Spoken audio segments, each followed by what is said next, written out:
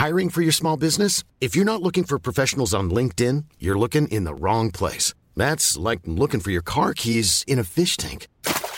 LinkedIn helps you hire professionals you can't find anywhere else, even those who aren't actively searching for a new job but might be open to the perfect role. In a given month, over 70% of LinkedIn users don't even visit other leading job sites. So start looking in the right place. With LinkedIn, you can hire professionals like a professional. Post your free job on linkedin.com/people today. That's Not Canon Productions podcast. Dark Satellite Media.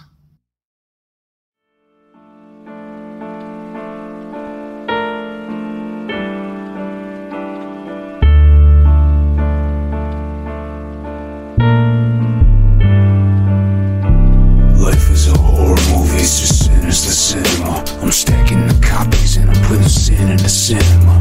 Bearing the bad news, serving the slaughter. Death will take you.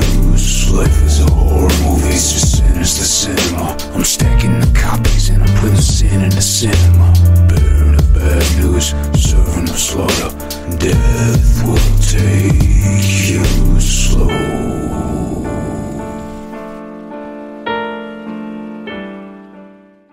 Welcome to the Cinema Salon, a meeting place to discuss the art, ideas, and philosophy of selected films, the sins they demonstrate, and the subversion shown. Joining me today in the Cinema Salon is good friend, fellow Gimmick Gang member, and wrestling mark extraordinaire, Mott Spock. Mott, tell us how you would be, good sir, where people can find you if you wish to be followed, and what film you have chosen for us today. Take it away. Well, hello. Thank you for the introduction there, Gene. Hello, Cinemaniacs. My name is Mott Spock. And that's how you can find me on the Facebook machine, also known as Milwaukee Tom, the Midwest Milwaukee Mark, in the house with my boy Gene here. And we are discussing the 1992 Australian film Romper Stomper, starring Russell Crowe. But it's not because Russell Crowe is why we're going over this, but we'll go into that. And it's a heavy one, so enjoy the ride, everybody. Welcome on in. Yes, absolutely. It is a heavy one indeed. This is Romper Stomper, Jeffrey Wright's controversial but still very significant and important film released in 1992. As Mott said, my name is Gene. That is Gene Von Banyard, the cinema baron, putting the sin back into cinema. Thank you, Cines, for joining us in the salon tonight, wherever and whenever you may be. Yes. Now, Romper Stomper. We'll go straight into it. We'll get this out of the way because the subject matter and the people, the culture discussed and portrayed in this film very misunderstood, misrepresented, and maligned in popular culture and the media. I understand why, but we want to come correct, though, in representation of this culture because it did not start in a bad place with bad intent whatsoever there. Mott, you would agree? I would totally agree. And ironically, what most people know for is completely the opposite of where it started. We will dive into that more. But yeah, it's a basic case of people hear the worst and they don't dig any deeper and they just assume everybody's like that, which is common. Absolutely. I mean, happens. It does happen. But it does happen. Unfortunately, not to get too political or societal or anything, but I mean, people just assume the worst and they just take for granted what they hear on TV. Yeah, so. That is true. So we'll clarify things a bit as well, but we'll let the movie speak for itself. If you haven't watched it, Sinise, do go and check it out as well. Romper Stomper, 1992, directed by Jeffrey Wright. The movie talks about skinheads. But this is what we need to cover first, though, to get out of the way, to have in people's minds moving forward so we can get into the film properly. Skinheads. Yeah, there's two different types of skinheads. People know about the arseholes. Mott, fill us in a little bit, please, on basically the real good dudes who started it off and what they were about. Take it away. So to make a brief history of skinhead culture, Skinheads actually started off as black reggae or darkly complected reggae musicians, and they were very working class and pretty much, dance hall music, reggae music was their ska, which eventually turned into ska.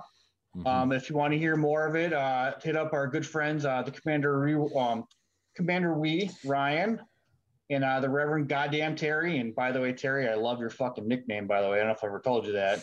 But they did a really good episode, digging really, really deep into this, and they're a lot more versed in this than I am on their podcast, No One Likes Us.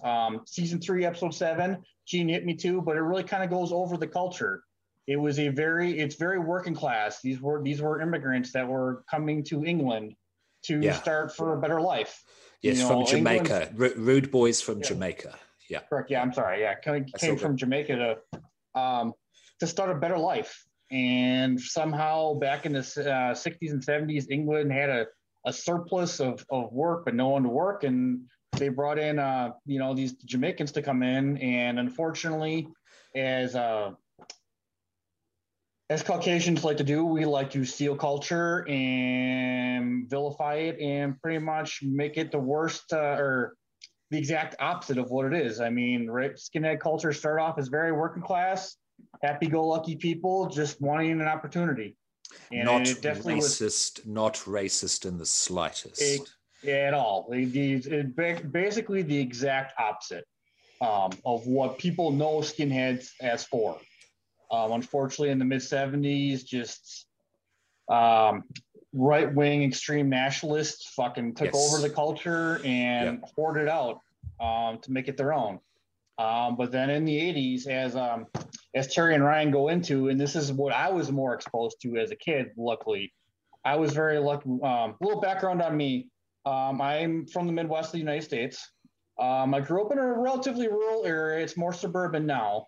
There was not many darkly complected people where I live, but very fortunately, my parents are what I like to refer to as Kennedy Republicans. I mean, they are Republicans, but my parents were literally probably the 2 least racist people you'll ever meet. And I was very, very fortunate because not a lot of the kids I grew up with felt that same way. And I could have very easily gone down a very different path than I had. A lot of the kids, they were rednecks, and they're relatively harmless, but there were some that took it a little bit more seriously, more along the veins of this movie, more dangerously. And I was very lucky with my parents, and also that at a very young age, I found Public Enemy. So I know we're talking about Nazi skinheads and Public Enemy comes up, but just being able to my parents also, besides, they would never, ever tolerate racism in our house. But they also taught me empathy for people, no matter what fucking skin color, no matter your ethnicity. So I was very lucky that way. And I think if it wasn't for that, I might have gone down a different path with my influences. But the skinheads I associated with were called Sharps. And I didn't actually realize this until I listened to the episode, but Sharps was started in 1986. But basically, it's short for Skinheads Against Racial Prejudice. There you go. And you tell people that, and they lose their fucking minds. They're like, no way, it's not, skinheads are all bad. They're all fucking, they got swastika tattoos, blah, blah, blah, blah, blah. When Nazi skinheads are literally a very, very minute representation of skinhead culture in general. A very good example of skinhead culture in 2021. Gene, I don't know if you're not big into the hardcore New York hardcore music scene, but there was a big concert a couple weeks ago in Tompkins Square Park, and fellow gimmick gangers Wisdom and Chang played it. Madball played it. But just to listen to these guys, there were skinheads all over the place from all walks of life. There was rich skinheads, there's poor skinheads, there was white skinheads, there's darkly complected skinheads. And the way that common media treated that concert, because it was a unifying event. But they didn't want people to know that. So that's why you never hear about, there's so many different groups of anti-racist skinheads. The majority, the percentage that Nazi skinheads take up to non-racist is I can't even tell you, but you don't hear stuff like that. And I just went on a huge tangent. I'm sorry. No, please. That's where I'm coming from with this movie. So it's important clarification before we go into the film as well, so people know where we're coming from, listeners and viewers as well, as we approach this film. Very interesting, first off the bat as well, I discovered Public Enemy at an early age as well. And there were skinheads of the neo-Nazi arsehole type. We shall call them boneheads from here on in as well, because that is a global term for these arseholes in England as well as America as well. Not so much here, but I'm certainly going to adopt it and let it be known. Right. I discovered Public Enemy at an early age, which was important for me as well, because boneheads, they were prevalent back in the 80s and 90s in New Zealand, and as seems to be the case based on this film, watching this film again and the research that I have done. They certainly were here in Australia, where I'm recording from. And so I'll get into my history of associating with naughty types, as you put it before, and why that was the case. As we go into the film and go into the Australian history of neo-Nazism and racism in general, revolving around Australia, because that's a whole deal, definitely, unto itself. So very interesting there. Just wanted to throw in a little extra bit there with your history of skinhead culture. In England, it was fueled by, as you say, nationalist politics and political figures as well. We're the National Front, yeah? Mm-hmm. Yep, the political leaders and spokespeople fueled the fire for this racism to really get going, to really become incendiary, and also to create that fork, that divide in skinhead culture as well, between basically the rude boys, whether they be white or black, if you will, to the neo-Nazi assholes, yeah? In England, the nationalist politics, politics, man, and politicians, especially politicians, I should say, have a lot to blame for the misrepresentation and having the culture maligned throughout the decades up to this day, definitely. And that's why Jeffrey Wright also revisited Romper Stomper with a TV series that is out on Stan now, because, as we'll see in Romper Stomper, we're looking at an anti-Asian sentiment that has switched to anti-Muslim sentiment. Yep. And that certainly exists in Australia, and certainly exists in America, with your thankfully now past President Donald Trump fueling that fire. Yeah. Yes. Yeah. There you go. Yeah, and listen, I would love to tell you. I mean, I did spend. There was a time in my life where I had a shaved head. I was rocking my Doc Martens, and I had my laces. My laces were never red and never white. We'll go into that. That's actually a huge part of the skinhead culture and, their symbols, and that whole thing. But I never subscribed to, and I thought, but I knew people. So basically, to make a long story short, I knew people that did some things. I grew up in the sticks, but I was relatively close to Milwaukee, and Milwaukee is close to Chicago for people. Most people know Chicago. It's a very blue collar area. So we do have a very, very prevalent skinhead history in this town, which I actually really need to dig into with some people I know. But I was very fortunate that the Sharps and really, really took over the scene, as kids like to say, and they were really able to physically beat out the Nazi skinheads. I would love to tell you I was super badass and I fought these guys. Unfortunately, I was not. I believed in it, but I don't have the stomach for stuff like that. I can't fight my way out of a white paper bag. But I witnessed it with my own eyes, and I've seen Nazis beaten with bats. I've seen Nazis beaten with bricks, with bar stools, and, the whole kit and caboodle. And they did a great job. And I thought that they won the war. But with recent developments in politics in this country, unfortunately, there's a lot more of that was below the surface than I realized, but we'll get into that more later. We'll get into that. That's a good point, though, to see where this has progressed as well. Yes, and unfortunately become a lot more organized, if you will, as well. But we'll get into that. And just one clarification for the listeners, viewers, before we move on. When you say naughty there, Mott, just so no one's misinterpreting that as a endearing rapscallion Dennis the Menace style term. No, it means arseholes, yeah? Yeah. It means 100. Yeah. It was our way of basically dehumanizing, Nazi skinheads and really making them more of a joke than anything else. Yes. So, Bone. It's the same thing as Bonehead. That was just how we dealt with it. Yeah.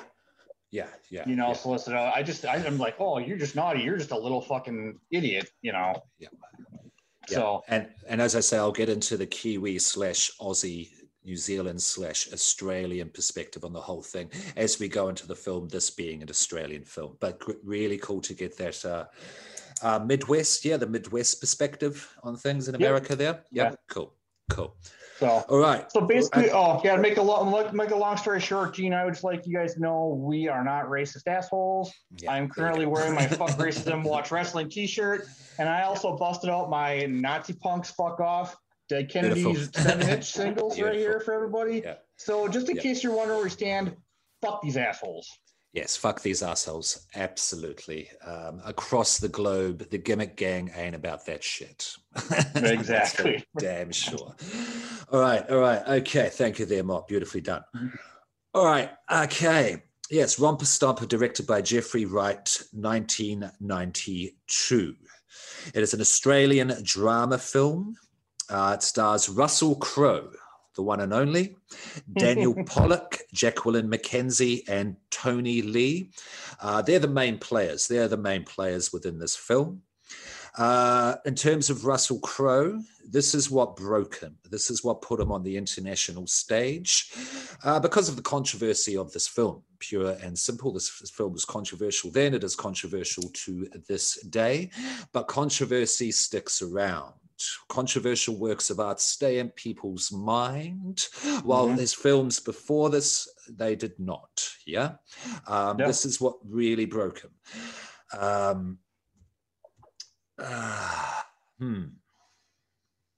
We'll talk a little bit about Jeffrey Wright here, the director, born 1959, Australian director and screenwriter who gained cult success with Romper Stomper. This also broke him as well. It was his second film after Loverboy, 1989. Romper Stomper was 92. Metal Skin, his Rev Head movie. I don't know, Carbogans, Hoons, however you know them across the globe. In Australia, they were called Rev Heads in 1994. He also had a little bit of cult success in America with Cherry Falls, a teenage horror film starring, rest in peace, Brittany Murphy. Yeah. I've never seen it. I want to see it though. I'm very, very curious. He also did a reimagining of Macbeth in 2006 with Sam Worthington. Now, then there was the economic crash of 2007 as well. He wasn't in great favor in the Australian film industry or scene, if you will, because he was always a bit controversial. He has never ever played by the rules. He's never subscribed to the way Hollywood makes films or the dominant Australian film industry makes films as well. He continued to fall out of favor. So that's why his film career never really continued and built up momentum, became the great director, which I feel that he is and should be seen on a global stage. As a great film director, but he's always taught as well in Melbourne universities the art of screen making. And he did come back to produce the Romper Stomper TV series, where he directed the first 2 episodes as well. As we said before, this was because of Donald Trump's presidency, anti-Muslim sentiment across the globe as well. He saw that race issues are still significant, and even building up more fire. More heat across the globe because of the whole Donald Trump anti-Muslim thing. So he came back to do Romper Stomper. But he has never changed. He's never changed his attitudes, his beliefs. He has always spoken his mind, whether it's in a public forum or through his films. So I respect him to this day, and he is my favorite Australian film director. And I can't imagine that his other films are more powerful than this one, though, Romper Stomper. Okay. Now, that's Russell Crowe. Let's talk about Russell Crowe before we go into the synopsis of the film. Russell Crowe. Okay, Romper Stomper, just straight off the bat, basically it's about a gang of skinheads in Melbourne, in the suburbs of Melbourne, Victoria, Australia. Okay. Russell Crowe is the leader of the gang. He is the father figure, the cult of personality for this crew. He plays a character called Hando, Hando. What did you think of Russell Crowe in this film, man? When I first saw, obviously I rewatched this, but when I first saw it, I didn't know who Russell Crowe was, because I saw this probably within a year or two it came out. And I just remember being very attracted is not the right word, but I mean, he's got a very magnetic personality. And the simple fact, in retrospect, I don't think anyone else, and this is, I mean, I know you agree with this, but I don't think anyone else could have pulled this character off in Australia. Russell Crowe fucking nailed this role. He really, really did. And just doing some of my own independent research, he's very much a method actor, and he's obviously the leader of this gang, but also behind the scenes, he was the leader of the gang out and about. Russell Crowe is people know him as an actor, but he's a tough. To borrow a wrestling term, he works very stiff. All of his fight scenes were very, very stiff, and he took that mentality out into the world. He got his whole crew riled up one night and got them all arrested while filming, and he's a rugby player. I mean, he plays fucking rugby. I don't have a lot of rules in life, but one rule I have, if I'm ever in a bar and I see Marines or rugby players, their drinks are always on me, because if the shit goes down, and this has actually saved my ass a couple times, I know they're going to be able to handle themselves. So rugby players are no people you want to fuck with. So that's interesting. That's interesting. Quick bit of context: he's referring to rugby union, not rugby league or American football. Yeah, right. It comes from Britain, the sport of rugby union. I won't go into the specifics here. This is not a sports podcast. Look it up if you are curious. Now, I saw this film around 2005, somewhere, and all of that. I saw it in New Zealand. I am Australian born, but grew up in New Zealand. I hadn't seen Russell Crowe in anything beforehand. This was before he was really even famous, even in 2005. This was really before he hit the big time. If I have my dates wrong, I am sorry. This is just how I know Russell Crowe and his career. But I was very, very impressed. And upon doing my own independent research as well, listening to a Jeffrey Wright interview talking about Russell Crowe, casting Russell Crowe, Wright said himself that he believes that no one could have pulled off Russell Crowe, an Australian actor. No other actor could have done it in Australia at that time. And based on my own knowledge of Australian actors and Australian film around that time in 1992, I 100% agree with him. He did approach it in a very method style, definitely. Russell Crowe is a self-taught actor. He never learned about Stanislavski at NIDA, big drama school here. He's not Hugh Jackman in that way whatsoever. He lives the role.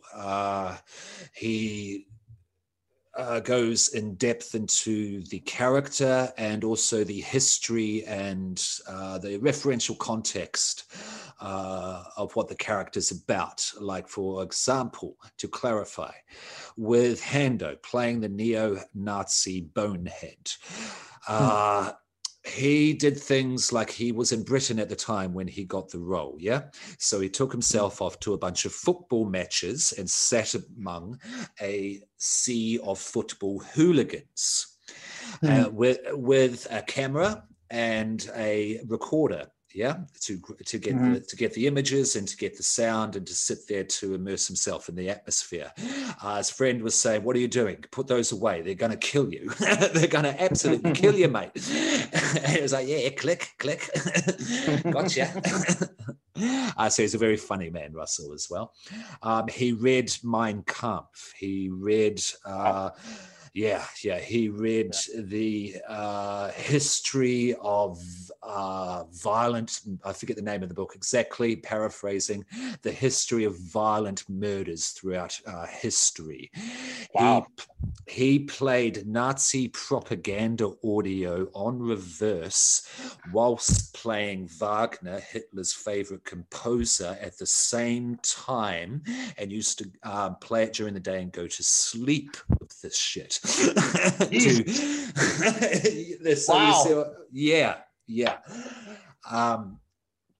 As you say, he's a goon as well, and that's the way he approaches his character research and getting into character as well.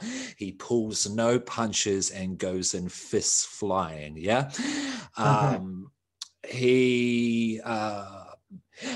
Important to note as well, he balances it out as well. He also, just as Russell Crowe would force himself to eat in Melbourne at the time, in the 90s, would go to 3 Asian restaurants a week as well. Yeah. So he didn't become too much the character of Hando, because I've done a bit of method acting myself. You got to be careful with the psychology of that. You know what I mean? You can't go too deep into the character because you want to pull your own self back. You want to pull your own self out of it. So he did that to maintain a psychological equilibrium as well. But he is a method actor in a very goon style way of doing things, definitely. So he didn't go full Daniel Day-Lewis, but he went pretty fucking close. He went pretty fucking close to Daniel Day-Lewis, definitely. The only difference between him and Robert De Niro's method acting approaches is that Robert De Niro had more formal training. Yeah, if you know what I mean. Yeah, Robert De Niro, Travis Bickle, taxi driver. He was a taxi driver in that area of New York 6 months prior, even longer maybe, to doing the role of Travis Bickle. So that's, the only difference between those two is Robert De Niro has formal training. Yeah. Wow.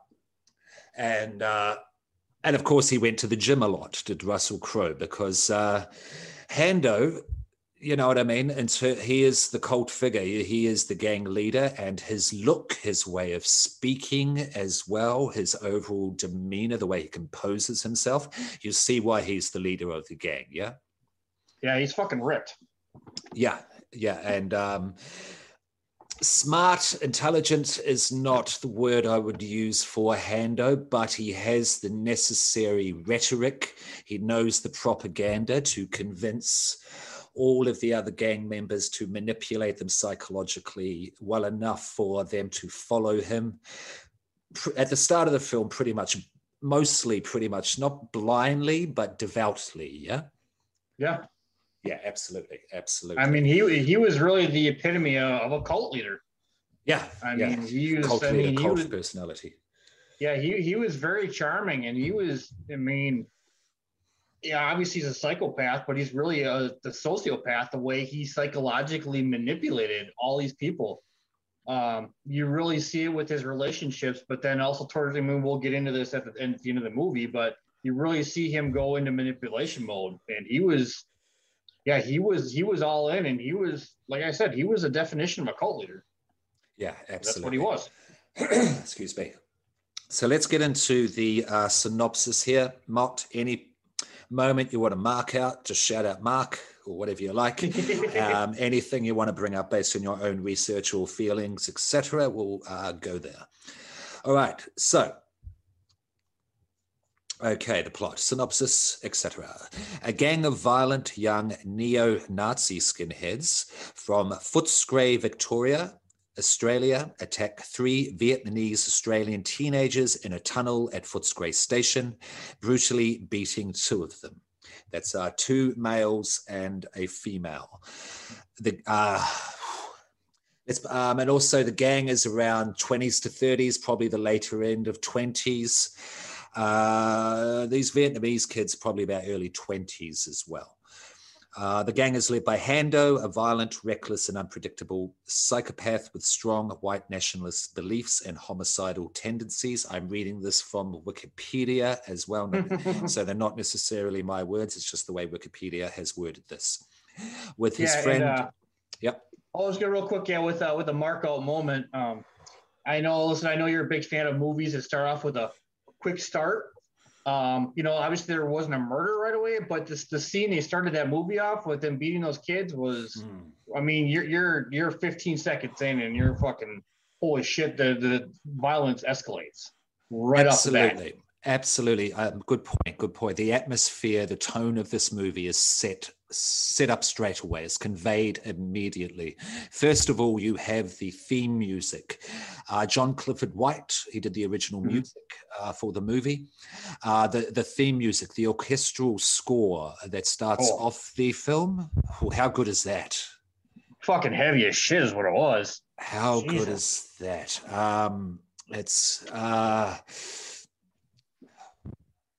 I would liken it to the theme music for Jaws, you know what I mean? For setting that ominous tone straight away, if you will.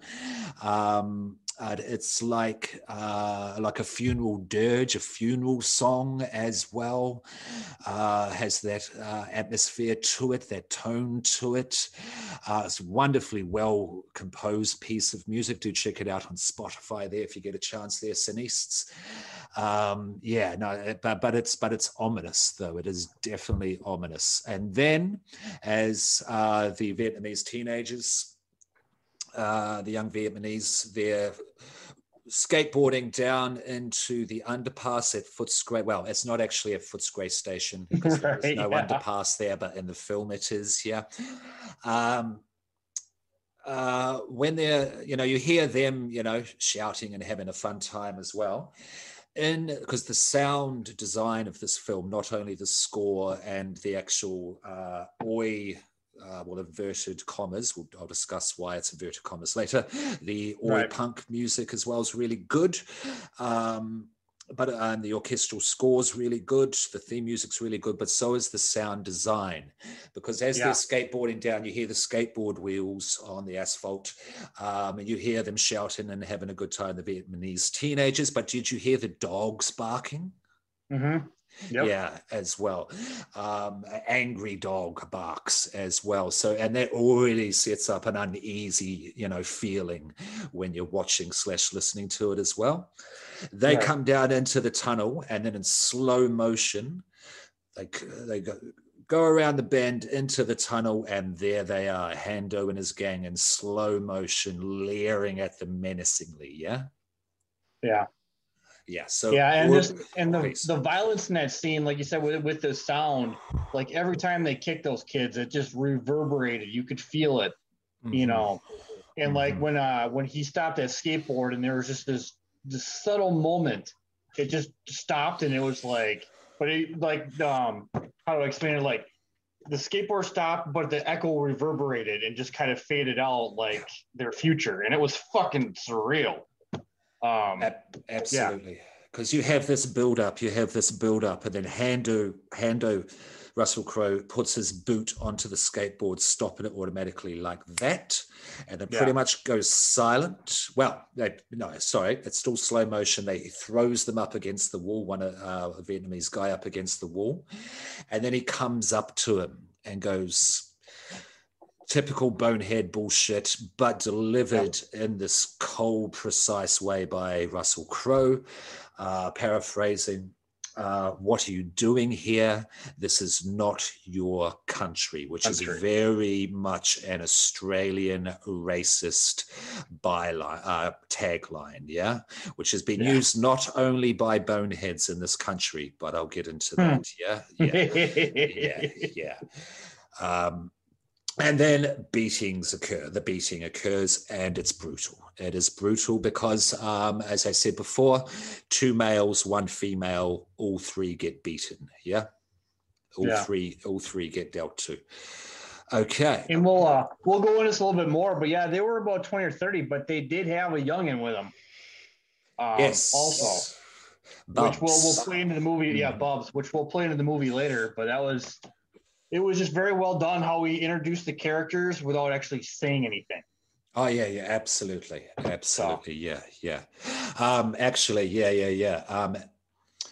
Because then there's one of the skinheads who middle finger to the camera and just shouts "fuck off." Yeah. Which will be a soundbite someday. That's just a great. There's some really good soundbites in this movie. So absolutely.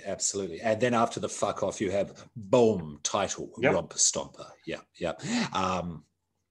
And also just before that, you have Hando under Russell Crowe and titles, and Davey as well. They're the 2 characters you're given the names to. That becomes very important later on. There's a reason why only those 2 are introduced at the start. Yeah. Okay. So altercation in the tunnel. Then they go off to their local pub.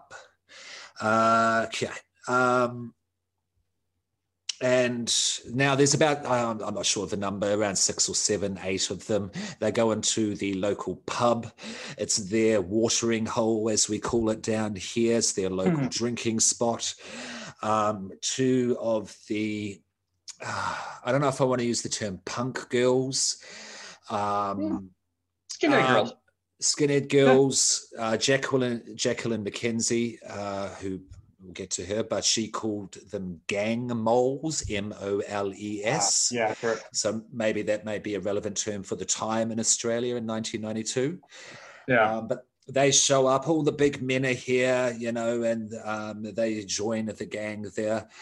And then you talked about young Bubs there. This guy's the teenager of the gang. I'm talking 14, 15 years old. Maybe. Yeah. A little Spitfire.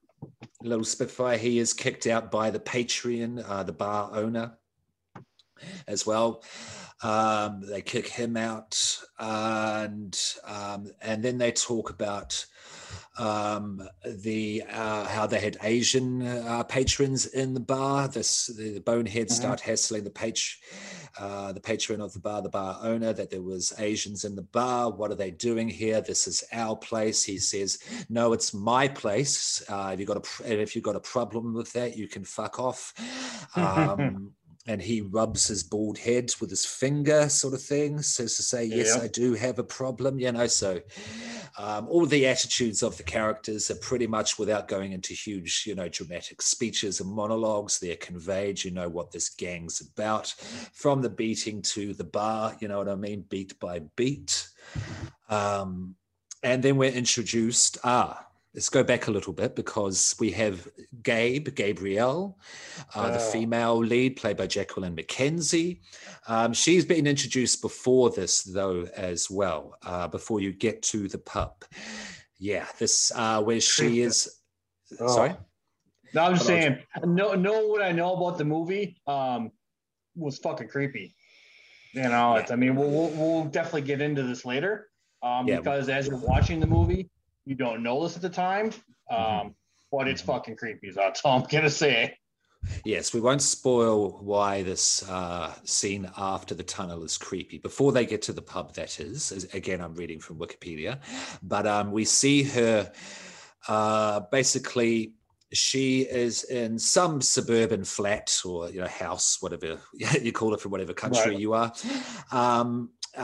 And she is waiting outside for her caretaker. She's around, I think roughly she's around 18 to 21 years old in the film, the character of Gabe. Yeah.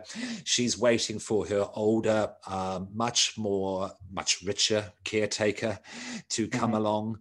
Yeah. And get her out of this little domestic situation she has with her junkie boyfriend who's going berserk and smashing the house up. Behind her, the older caretaker in a Rolls Royce or a Mercedes, I'm not sure, but some rich ass car. There's a Rolls. I think they talked about it as a Rolls Royce later, but yeah. Okay, yeah. And then he brought his heavy with him. Yes, because it's a German car. Yeah, Rolls Royce. Yeah, that's right. Was it English Bob? I think it was English Pete, like British Pete. Yep, comes along. He's the heavy to deal with the junkie that the rich caretaker of Gabe has brought with him, and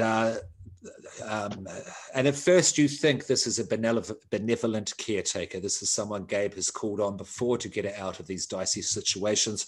She obviously puts herself into. We both know the type. We've both grown up with the type. You may have both been the type ourselves in the past. Yeah. So you're familiar as soon as you see her. You know what Gabe's about and what his situation's about. The British heavy comes in, grabs the junkie. Or perhaps if you'd stop struggling, sir. and a very proper voice for a big heavy, which is hilarious. And he goes, as you like it. That was like the only really one campy part of the whole movie. I just kind of wish he would have whipped that guy's ass, but he's just. And the junkie weighs maybe $130, and the heavy's 260. He's grabbing him. I mean, just put him out. Yeah, it was plenty of violence to come. So, indeed. Now, Malcolm, being the caretaker's name is Gabe, specifically addresses him as Malcolm. This is important later on. Say, did he hurt you at all? No, but he's on the Rowies, which is some sort of pill, an abbreviation, Australian abbreviation for some sort of pill when he's going berserk. Have you been taking Malcolm asks, have you been taking the medicine that you should be taking? And she says, yeah, I've been taking it. But then he pulls up a whole bunch of other pharmaceuticals, which she shouldn't be taking. And she's obviously taking those on a regular basis. It's revealed why she should be taking specific medicine, and she's not. And the consequences of that are played out, are shown later on. But then you begin to see that Gabe's situation is really fucked, because this guy reveals himself to be a creepy pedo. Yeah, and another sociopath. I mean, he doesn't get what he wants, and he starts manipulating her right off the bat. Yeah. It's just some kind of power play when he doesn't get what he wants, and I'm sure we can all put two and together what he wanted. So, yeah, absolutely. Without being too graphic, he basically he embraces her in a paternal, fatherly, protective way to begin with, but then he basically sniffs her and says, I've missed you badly. Hand comes down lovingly from the cheek down towards the breast area. There you go. Okay, this guy's a piece of shit. Gabe has no other option but to call on this guy. Her life is quite screwed up. That we switch over to the pub. Davey is Hando's right-hand man in the gang, in the Bonehead gang. Hando says to Davey, as he has seen Gabe in the corner, nodding off, drinking a beer, from the pharmaceuticals. He says, who's that? Davey says, I don't know. The skinhead girls, the gang moles say, I don't know, but she looks like a complete space cadet. And then Hando, you can see it in his eyes, goes, yeah, I'll have a piece of that. Kisses Davey on the forehead, gives him the noogie, noogie on, and cut. Next scene, they're outside a shopping mall, suck and face, Hando and Gabe, like that. But it was set up from the situation that Gabe basically, she looks for protection from figures who aren't male figures who aren't really good for her. Yeah, you see how she's just gone from one bad situation to the next, so it's justified, visually at least, anyway. Okay. Now, from the frying pan to the fire. Absolutely. All right, so they've started up, obviously, a bit of a relationship, and they're outside the shopping mall. An interesting dynamic starts, though, here between Davy, Hando, and Gabe, because in essence, a framework for this movie is also a love triangle, between those three. And the first signs of this love triangle forming happen when the jacket, the jacket that Gabe becomes basically infatuated with. Thank you. She looks, they're window shopping, if you will. Gabe looks at the jacket. Gabe looks at the jacket, says, "Oh, that's beautiful." Hando goes, "Do you want that jacket?" And he goes, "Yep, all right." And goes and picks, I'm not sure if it's a rubbish bin or a fire hydrant, but some big metal object. Move! Straight through the window, grabs the jacket, and then Davy goes in with his elbow to get rid of the glass as well. He helps. Hando grabs the jacket, gives it to Gabe. Of course, the alarm's gone off, and they bolt. Yeah. So by window shopping, Gene means he threw something through a window and literally took it from the window. So yes. Quick side note, but I guess Daniel Pollock actually really fucked up his hand on that glass for real. Yes, he did. He did mess up with that hand. Thank you, because this is what further forms the love triangle. They go back to the squat, a place where they are living for free, an abandoned warehouse. English term there, squat. Do you use that in America? Squat. Yep. Yeah. Yep. Cool. Yep. And Davy's cut his hand. And you see the three of them, Gabe, Hando, and Davy Boy.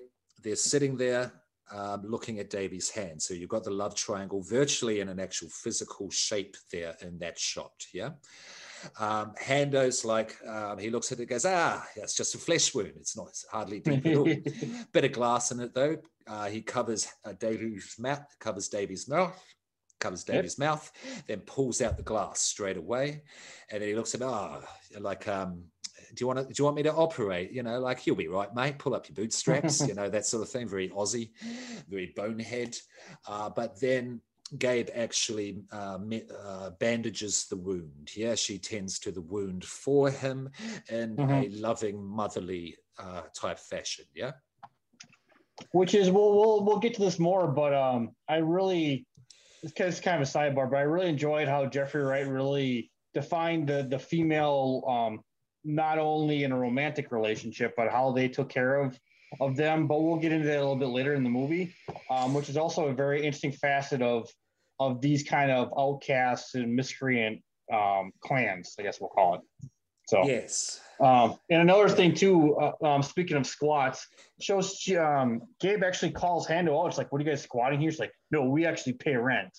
But no, we later find out they're full of shit. So yeah, it's a squat.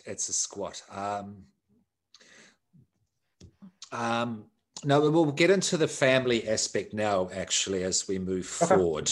What I mean by the family aspect as well, because it's a gang. You have people basically have come from domestic situations, be it Hando, Davy, Gabe, the other members of the gang, Cackles, Spud, certainly Spud, the young kid, the young member. They've left basically families that have fallen apart, and they're looking for a family which the gang is, represents, which the gang is for them, for all of them. And that's the thing with gangs, whether it be neo-Nazis, be it the Crips, be it the Bloods, be it whatever ethnic background, be it white gangs as well, because they certainly exist, of course. This transcends race, and it is global. Gangs represent the family unit for people when that family unit is, fallen apart. Yeah. Mm-hmm. Basically, once people find their tribe. But their tribalism is a good way to put it as well. Absolutely.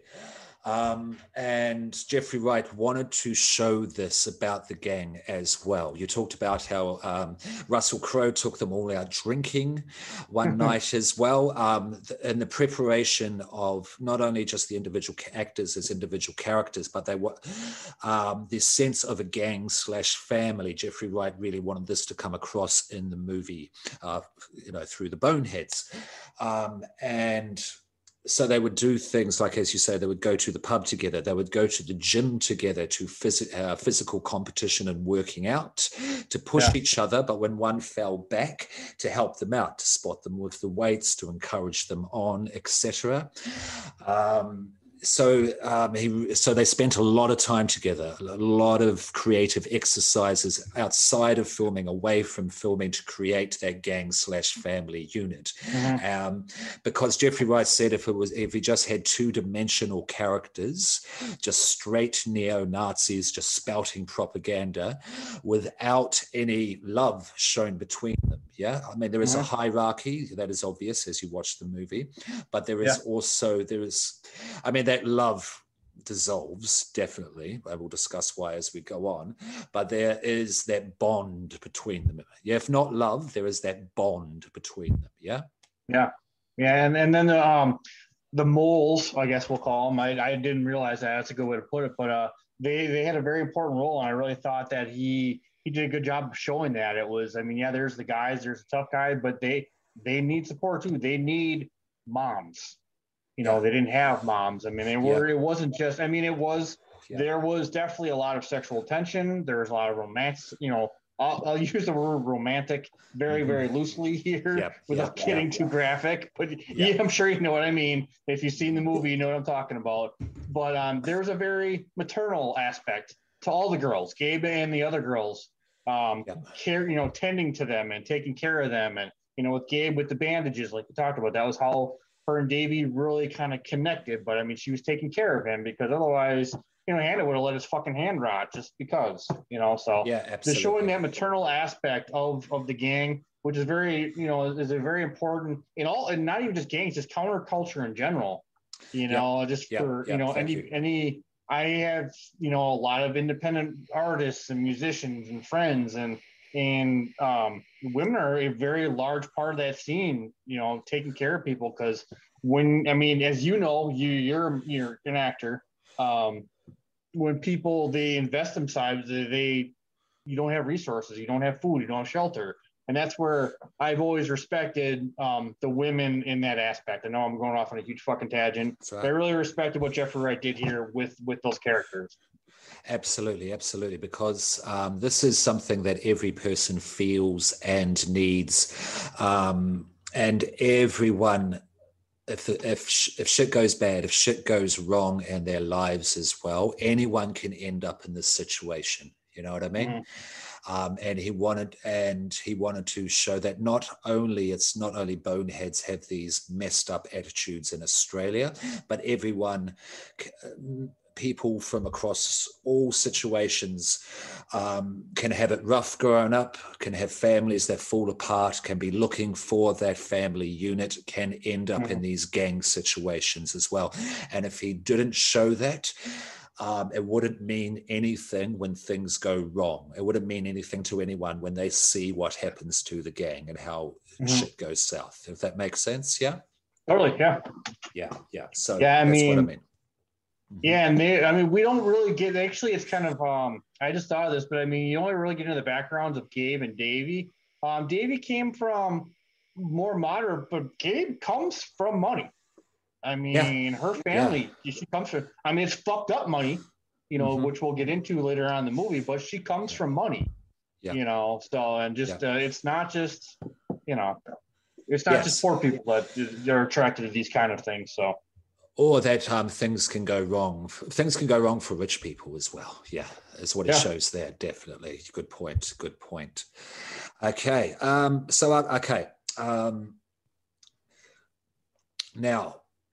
so you have that family unit that you see within the gang. absolutely. Now, Jeffrey Wright's very clever with this as well, because he counterbalances that with the character of Hando, with his attitudes and beliefs and perspectives, with his neo-Nazi way of looking at things. This is shown beautifully when he takes Gabe, after he's done the whole, now this isn't a squat, we pay rent here, because he's thrown her over the shoulder, over his shoulder, to go up to his room for we know what, so they do the business at night, and the next morning's a very interesting scene. We see all of the propaganda, all of the neo-Nazi trappings within Hando's room. First of all, there's a giant swastika above the bed.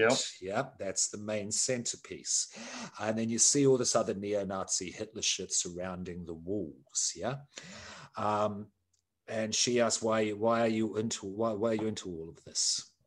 And then basically he gives his little diatribe on how he hates Asians and how Asians, due to migration, are basically eradicating the white culture in Australia, and in particular his area of Melbourne.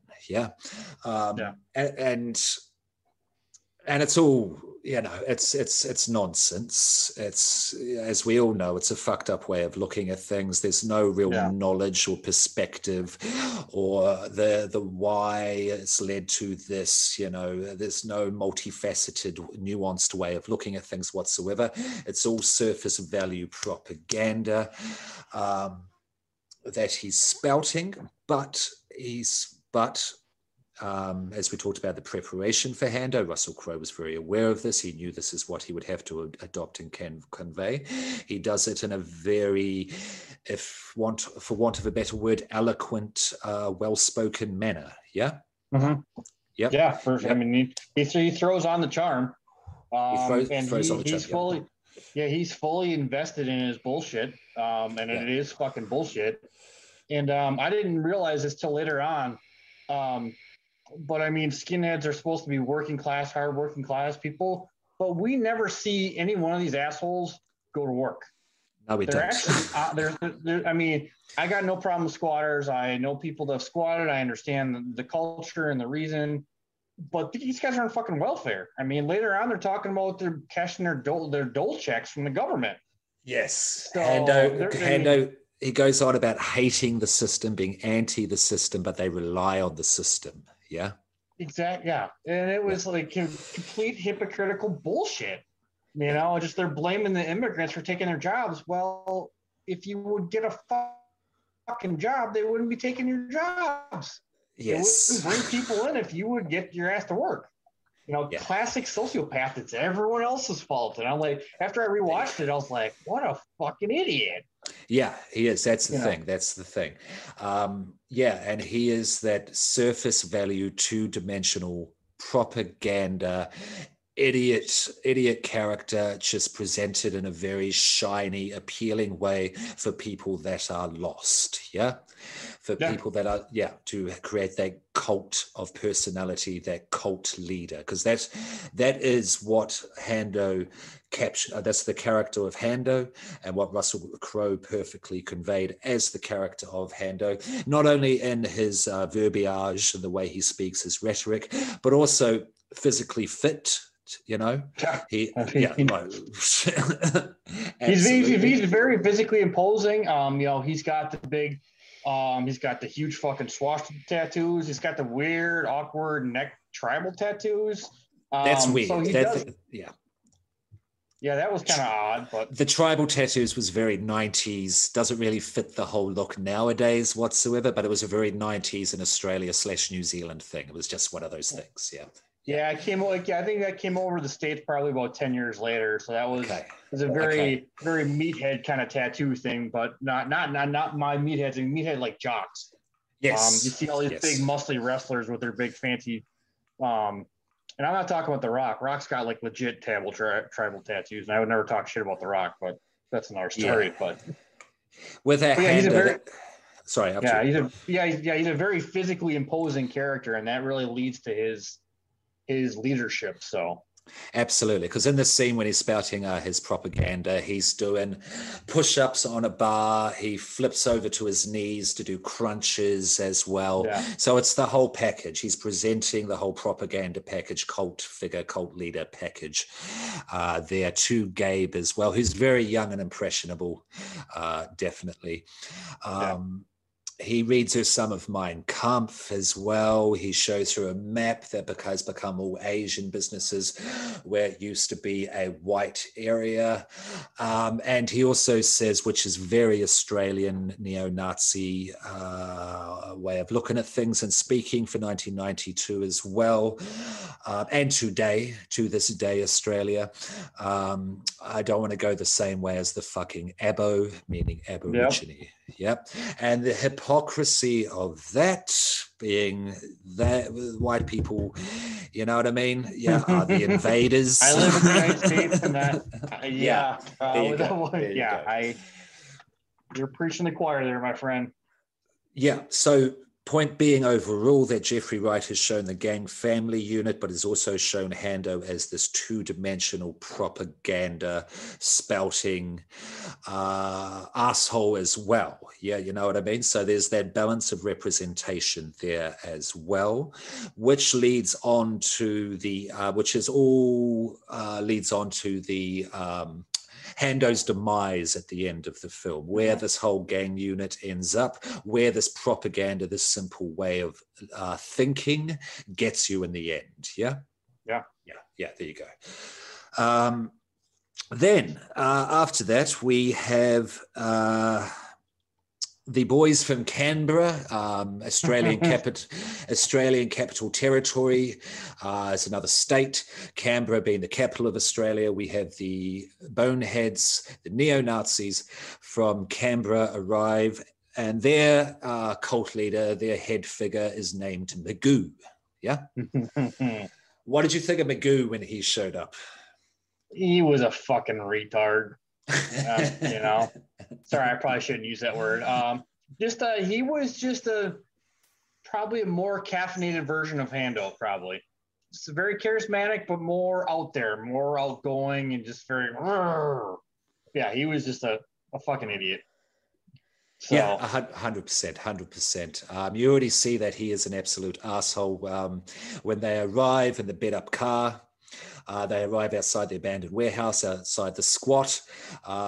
Magoo's woman, as he refers to her as, gets out of the car and drops all the beer. And he goes, "What the fuck are you doing, woman? Use your brain," sort of thing. So you automatically see, well, here's another charming figure, another charming male figure. And they come in. They interrupt Gabe and Hando's little propaganda speeches here as little lessons to Gabe. Important little moment, little beat in the film to point out. Magoo has brought one of the boneheads, one of the gang members, one of the lower down on the ladder, if you will, for the Canberra gang. What was his name? His name was Flea. Yeah. Yep. Flea. Yeah. The guy who the guy has decided to join the Navy. Yeah. Yep. He wanted to come as Hondo put a cannon fodder for the big machine. Cannon fodder for the system. Yeah. I'm not sure if it'd be interesting to know what Flea was thinking, whether he wanted to get out of the gang or he just really wanted just to shoot torpedoes, to kill foreigners, as he pretty much conveys to Hando. You could read it either way. And also, and another beat there to note is when Magoo pulls out the knife, to show off to Hando, It was stolen from the military museum in Canberra, and it was a knife from the Hitler Youth, Now, automatically, again, Hando's entire world is knowing the propaganda of neo-Nazism, knowing about World War II. all of the gimmicks, all of the trappings of this right-wing bullshit. He has it down to a T. He looks at the knife. All the other skinheads, so boneheads, are going, "Oh, look at that, it's great." He automatically goes, cheap alloy, started making it towards the end of World War II in 1945. He names the year. He says that it's no good, it's not legitimate, I'm not impressed, you have to do better to impress me. Hando, the leader of all Australian boneheads, pretty much is what he's saying in that little moment. Yeah. Davey, though, is impressed by it, and he wants to buy it off him. Yeah. Yep. Magoo says $50. Davey haggles with him. He's only got 30. Then Hando gives him $20. Pay me back next dole check, next unemployment check. Yeah. Yep. There you go again. Hey, we're anti the system. Fuck the government. Fuck the man. But keep giving us the dole check. Keep giving us the money so we can survive in the squat and effectively do nothing with our lives except beat up young Vietnamese teenagers. Yeah. Right. Yeah. And I actually missed that the first time I watched it. When I went back and watched it, I was like, I was just really respected of Jeffrey Wright. He throws these little things in there. Like if you don't catch it right away, you're missing out. It was one little line was such a huge personality indicator for these guys. Yeah. Yeah, absolutely. He's good, Jeffrey Wright. He knows what he's doing, definitely. All right. Now, going back a little bit for the next bit, we were at the pub before. The boneheads were hassling the patron. Why were you serving Asians in here? There's the racist slur, that they use for the Asians. I'm not going to say it. If you want to look it up. You know what I'm talking about. But that term was used here in Australia. I'm not sure about America, but in the 80s and 90s, all the damn time. Yeah. Yep. And it's still used to this day. In Australia and America, I do know as well, but it's certainly really far too prevalent back in the day. The Vietnamese, the boneheads were saying to the patron, why were you serving the Asians in this pub? This is our place. Oh, no, before we get there, because Flea, after this whole little transaction with the Hitler Youth knife, there's the party. Flea goes, any fucking parties in this stupid town, whatever it is. And then they have the bonehead party. What did you think of the party scene? Classic skinhead party. It was a bunch of fucking drunk, very low IQ assholes headbutting each other, dry humping their women, throwing up on themselves, passing out on the floor, sleeping on stairs, and the funny thing is I enjoy Oi music, but obviously I don't enjoy obviously the racist version, but I mean, the music was spot on. Yeah. That's definitely the kind of music that all skinheads listen to, whether it's, bonehead skinheads or not. I read something, but I didn't find anything else to substantiate that the guy that wrote the music, he was surprised that neo-Nazis gravitated to his music, but I mean, what the fuck did he expect? I mean, especially with the lyrics. And it was... Okay. I just saw that one spot, so I don't have any actual documentation, so it just might be someone on Wikipedia just talking shit. No, I can touch on that. Now, John Clifford White, who did the theme song, the orchestral theme song, he wrote the lyrics for the Oi music, the Oi bonehead Nazi version of Oi music for the film, for the songs that are played in the party especially, but throughout the film. He wrote the lyrics. Now, Waffle On, a podcast I listened to for research for this film as well, they made a good point. Now, it's bonehead music, but if you listen to some of the lyrics that John Clifford White wrote for these songs, they're not complimentary. Yeah. Yeah. They're going about, I'll kick you in the bum. We're living in the sewers. They're quite derogatory. You know what I mean? Yeah. Yeah. It doesn't shine the boneheads in a positive, complimentary light. Now, in terms of how the neo-Nazis gravitated towards these, towards these songs, what happened? These were session musicians that came in to perform the songs for the soundtrack. Okay. Now, first off, the music on the film is slightly different to the music that was on the official CD, the soundtrack CD that was released. Now, the neo-Nazis, a lot of neo-Nazi oi bands took the music and made covers of their own of these songs. White Power music labels in Russia released their own 7 inches and 12 inches. Okay.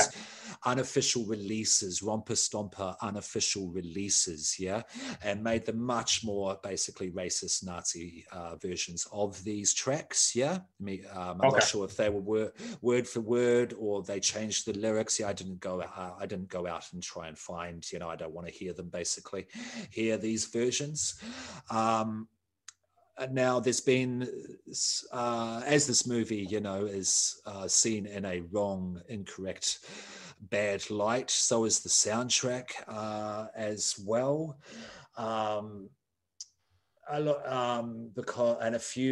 Because a few bands have been attributed to being the band of the soundtrack for the film in the first place, like Screwdriver. Yep, man, I was just gonna say. There you go.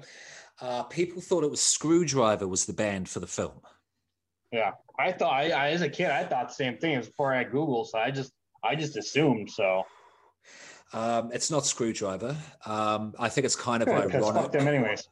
Yeah, because if you think about how Screwdriver started off, then reformed and what they became as well, and how this film is seen in a wrong light as well, there's a certain irony in all of that. Yeah. There's another. Is it the? Sorry, I'm jumping forward in the notes just a little bit because I do have stuff written down for the soundtrack. I think it's the Bastard Squad.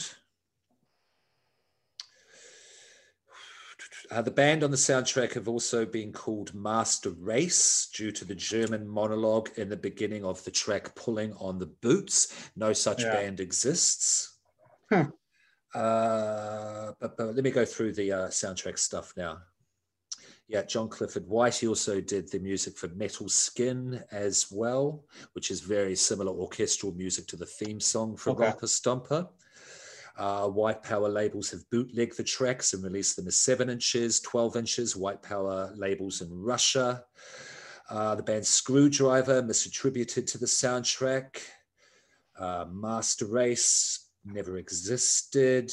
Some have also considered the Bastard Squad, that's an Australian oi punk band, to have done the soundtrack during to the film credit at the end of the film. I read that too. Thank you from Jason from the Bastard Squad. But now why that is, I'm not sure. Jeffrey Wright hasn't said it verbatim publicly on interviews, etc. But for research for Romper Stomper, he hung out in unfavorable scenes, with boneheads to get interviews, from the horse's mouth for a good couple of years before filming started. He got out when they cottoned on what he was actually up to for his own safety.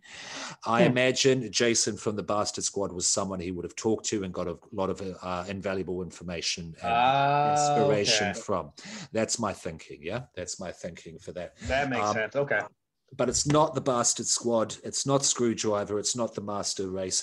It's John Clifford White composing the music, doing the lyrics with session musicians. And if you listen to the lyrics, as Waffle on the podcast pointed out, it's not painting them in a positive light. It's actually kind of taking the piss. Good. Okay. Yeah. That's funny.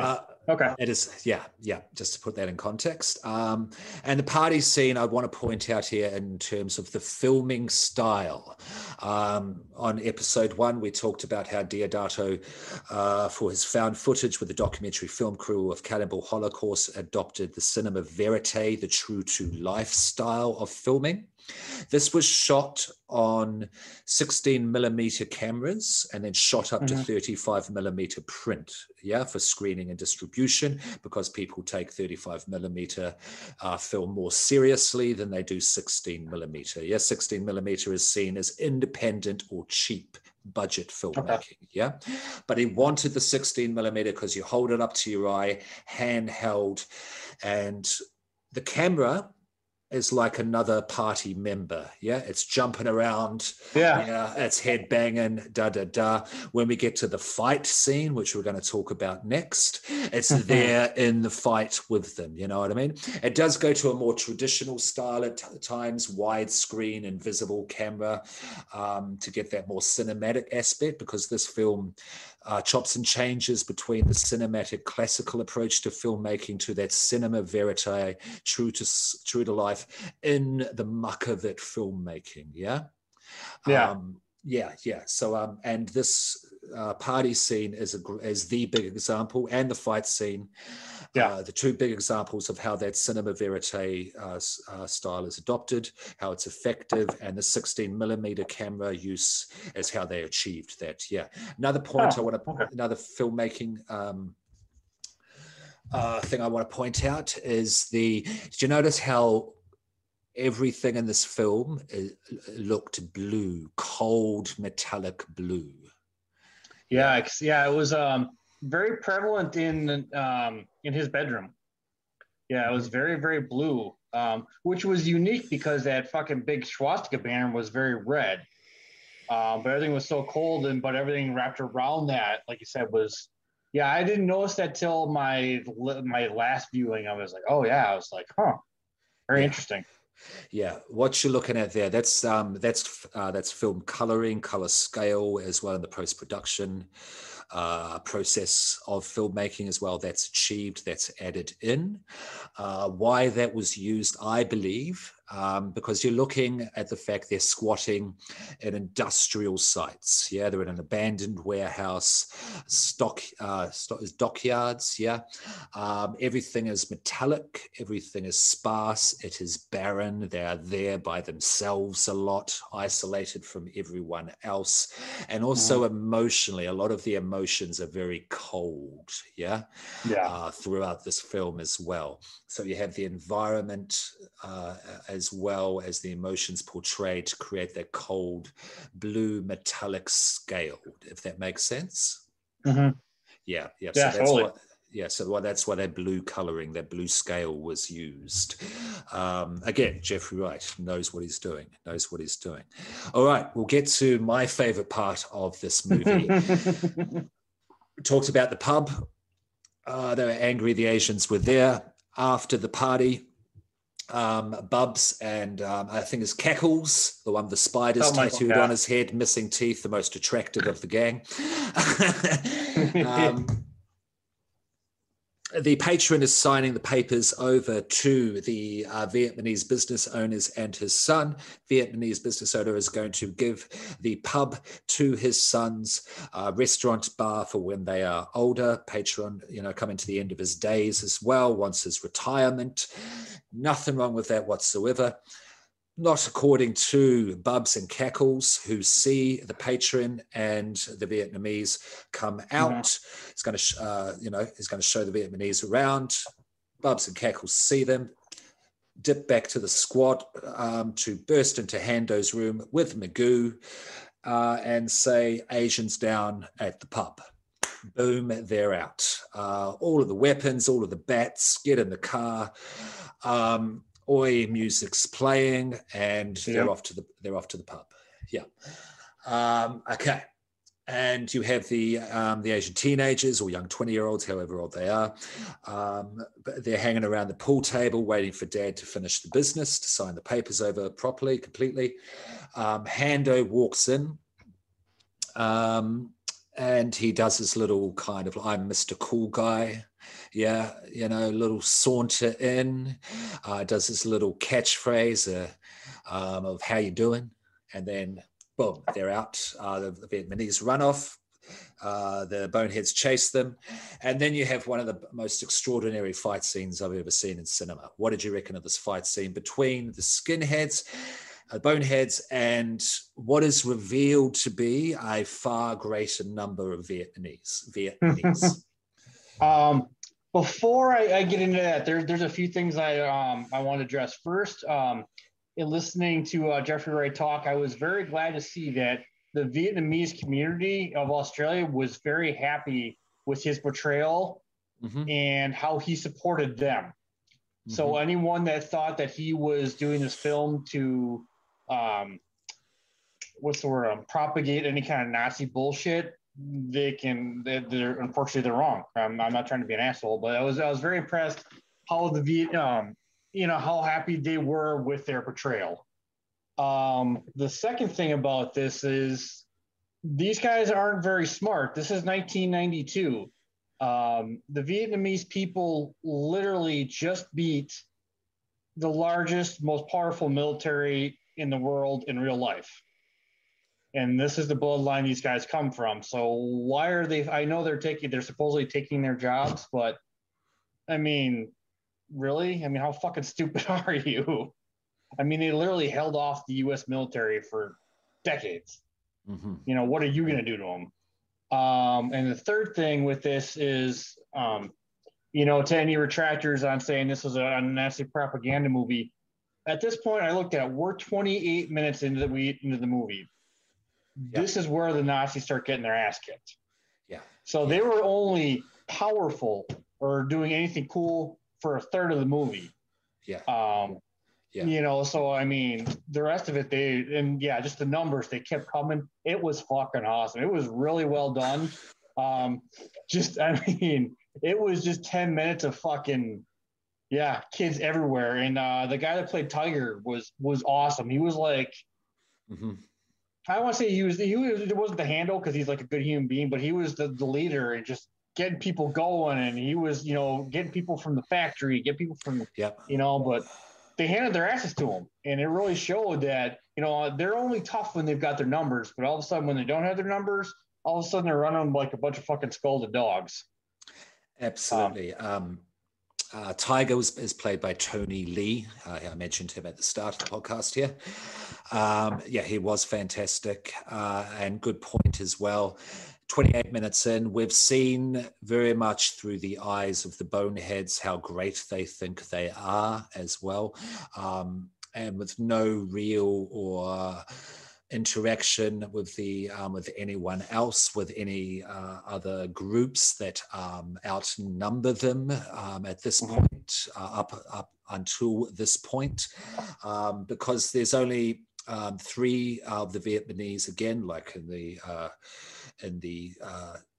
underpass, in the tunnel at the start. There's only 3 to begin with, until they start arriving in cars.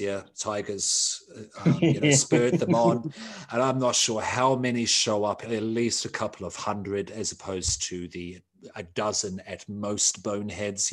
And I'm talking bubs and about 4 girls in that dozen as well. They lost a couple guys in that fight. Magoo gets a flower pot brick slammed onto his head. The guy looks like Gomer Pyle got it too. It was. If I had saw this in the movie theater at this point, I probably would be standing up my seat cheering right now. Yeah. I had my hands raised. I had my arms raised watching it. Definitely. Yeah, but just how you described the party scene really makes sense with this scene. Obviously, like we talked about, it was really well done. I'm not very cinematically, what's the word? Apt very well, but though how you explained it, it was gives me an even greater appreciation for what they did, because they were all over the fucking place, literally. They're running, everywhere, and it was great. It was really well done, and it was There's no pause. There was no pause for breath for the viewer to take a breath throughout this fight scene, and goes on for a good 10 minutes as well. This is from outside the pub. They're running down the alleyways. They're being chased on motorbikes and cars by the Vietnamese as well. Even when there's only 2 or 3 people there, there's a bonehead beating one of the Vietnamese, but then the motorbike or scooter comes along. Oh, that was great. Bonehead gets smacked in the head, then another 12 appear out of nowhere, kick the shit out of him. They get back to the squat. They get in, they try and get up, into a window up the pile of tires, but then they rip the Vietnamese, opening up the fence bordering their property. They've got, nunchucks, however you say that word, chains on sticks trying to bat them off, but they just keep coming and coming and coming. They get then when they block off their squat, they think they're safe. Nope, next second, not a pause for breath. Windows broken. They're coming inside. Bubs is screaming, "Why are we fighting?" Is a spider, I think, the comedian Bonehead. Yeah, he's going, "Because there's fucking billions of them, you little idiot.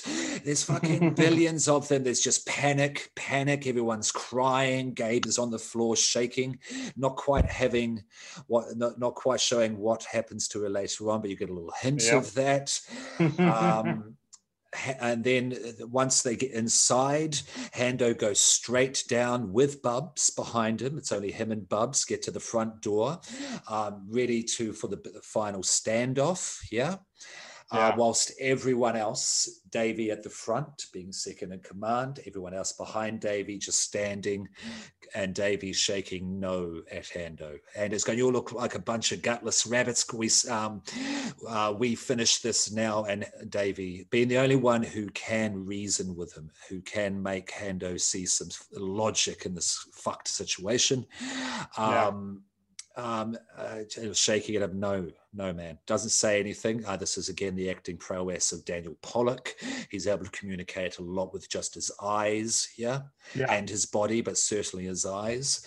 He convinces Hando. He goes, "All right, up the manhole and onto the roof." "All right, Davey." Building that tension between the two, which builds throughout the film as well. They get up onto the roof. Now, little point to note out, again, waffle on the podcast, shout out guys, you did a great job. They point out a very significant little moment here. They set fire to the squat, they completely finish the life for the boneheads in this part of town. They set fire via a photograph. This photograph is the last remaining photograph Gabe that has of her and her mother. Yeah. That becomes very significant later on. Who supposedly died in a car accident. Died in a car accident, quote unquote. Yep, absolutely. And so, squat's on fire. They run off. Then the cops arrive. Tony Lee, Tiger. Sorry, you want to say something? Yeah, I was going to say real quick, the part where Davey actually goes back for the window shopping jacket. Yes. And he brings it up. She forgot about it. And he's the one that actually stopped and reminds, and just went and got it. He would have got it back, basically risking his life at that point to go back and get it for Gabe as well. So we talked about the love triangle before. You get the picture that Davey really likes Gabe. Hando from the party scene, forgot to mention, important to point out now. He takes her off to have sex with her at one point during the party, and doggy styles her into the swastika, her face into the swastika. That shows really how he views and thinks of and cares for Gabe. Yeah, that's about the level of it. Yep. Gabe risks his life to go back and get the jacket. Very well pointed out. Both are red. the jacket and the swastika. I don't know if that's a little thematic choice by Jeffrey Wright there, but it's a little interesting little attention to detail anyway. Now, basically, they get away. Cops come along, Tiger's on the roof, and he basically tells his gang, let's go, we'll get them fucking next time. He does say that in English rather than Vietnamese. Yep. We'll get them fucking next time. They won. Vietnamese win, boneheads lose. Yeah. Yeah. Okay. Now, then we come to the next squat with the hippies. Yeah. This is interesting. We have the gang moles from the start, not gay, but the other two, quote unquote, punk girls. Yeah. When they show up at the pub, they do mention, is it Rob, I think was this hippie's name, how Rob was bashing one of them at the start, and are you gonna stomp them out for me, Davey? She says to Davey at the very start, at the beginning pub scene. These are the hippies that she referenced there, that she was talking about. Yeah, that's why they've gone there. Yeah, logical, sequence of events. It's a big fucking building too. Like later on, when all the shit goes down, it's a huge fucking building these guys live in.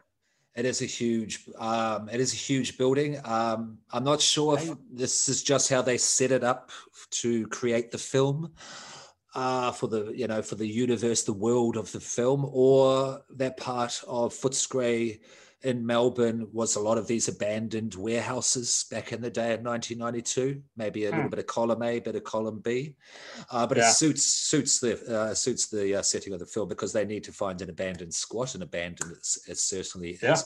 It's like airport hangar size. Airport hangar size.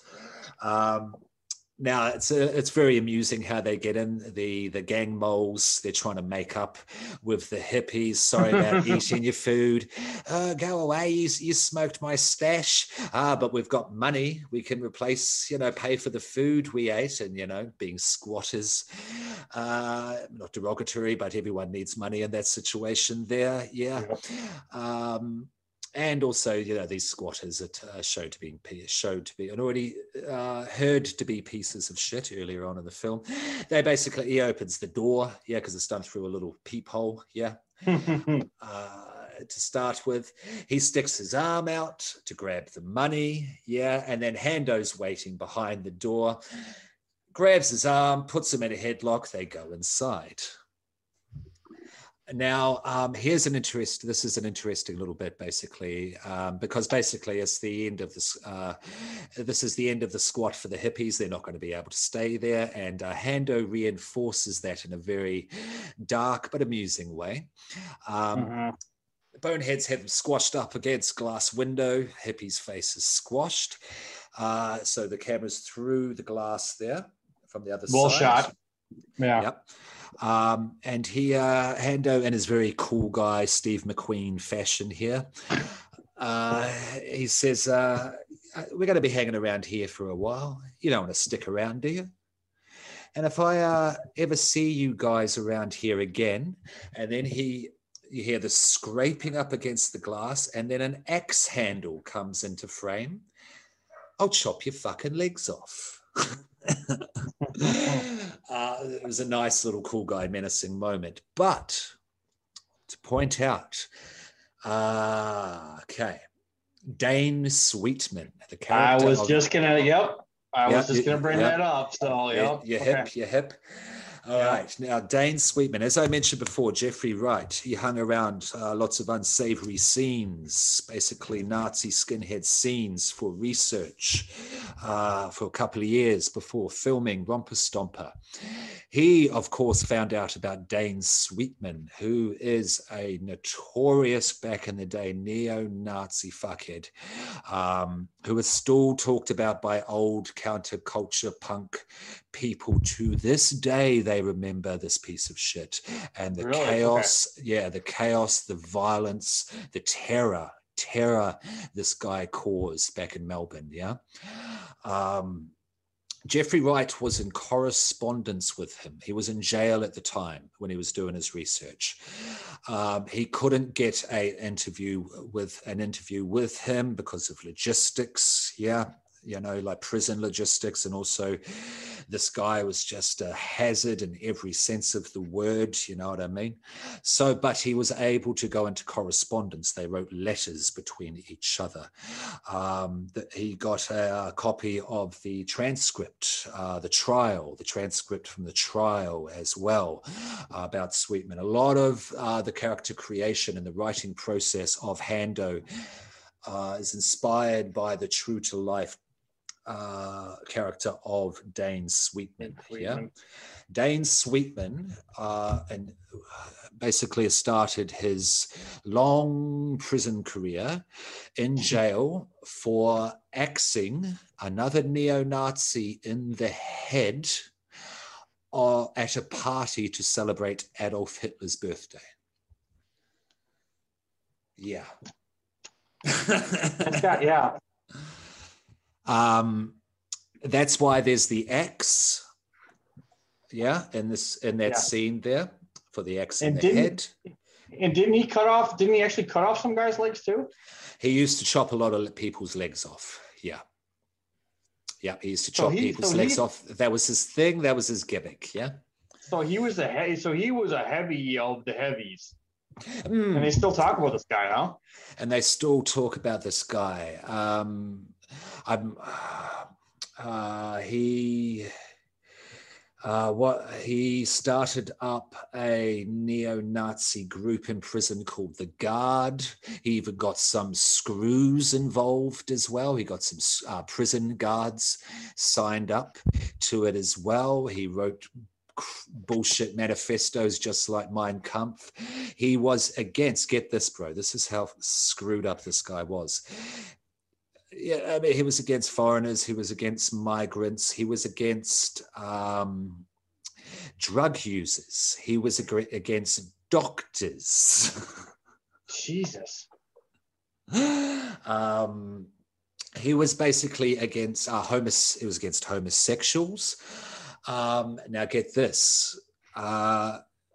He basically had to be moved into protective custody on a few occasions because some of the most notorious prisoners, criminals in Australia, and we are a country founded by criminals. Yeah. Basically said, we're going to kill you. You are a hazard. You're a piece of shit. You don't deserve to live, and we're going to kill you. And they used to slip notes under his door on a regular basis. Watch your back. You're going to die. Wow. Mainly because, as well, they called him a boy rapist as well, because young prisoners as well, male, he had his way with them on a lot of occasions. This is a guy against homosexuals, migrants, doctors, drug users, basically anyone, women, anyone because he was head up for assault against females as well. Anyone he deemed below him as well. That guy he axed in the head, his mate at the party stabbed him 19 times. They threw him into a back of a car in the boot, finished the party, and then I think, if I remember rightly, threw him off a bridge the next day, which is how he would have got caught, because like Hando, I'm sure he wasn't as eloquent as Hando, but Hando's a movie character.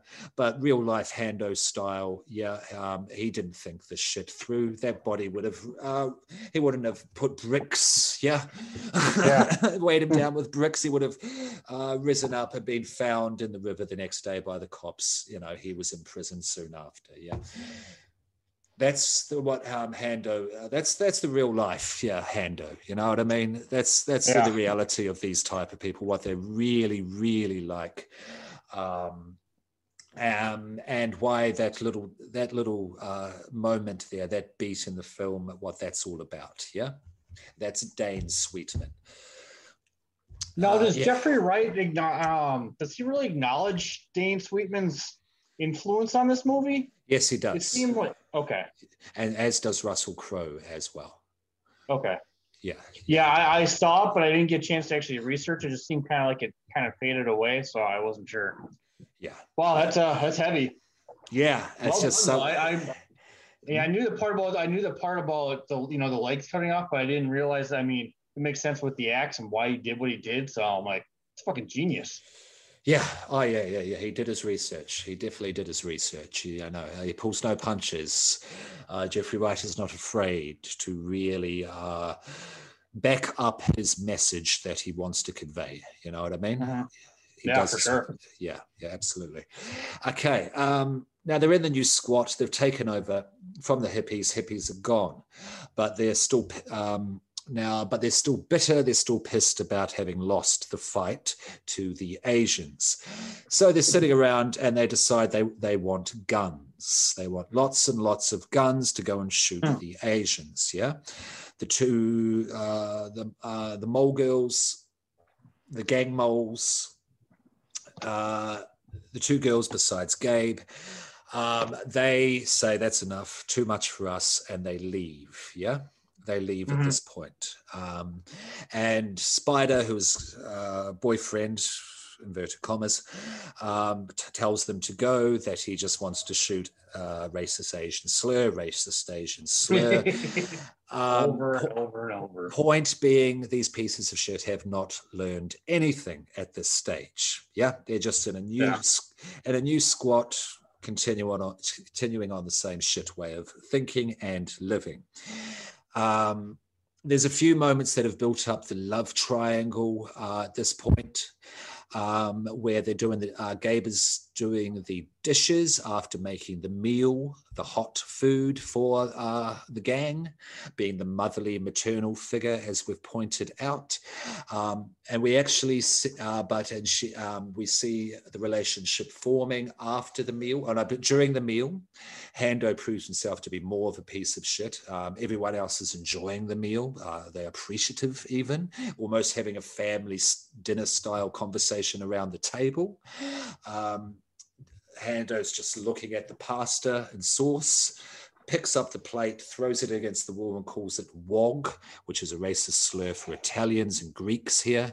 Wog, bloody wog shit or something he calls it, yeah? Yeah. Davey, on the other hand, he's helping do the dishes after. He's being the nice guy, yeah? And they have a little fun moment, a little flirting moment even, Gabe and Davey. She flicks him in the eye with the dish brush. And she goes, "Oh, sorry," by accident. And then she does it again, sort of thing. Then they start having a tea towel fight, yeah? And then she has her first epileptic seizure of the film, yeah? This is, go back to the very beginning, with Malcolm getting away this from the junkie. She hasn't been taking the medicine that she's meant to take to stop the seizures, yeah? Why? Well, you can read into that as you will, sort of thing.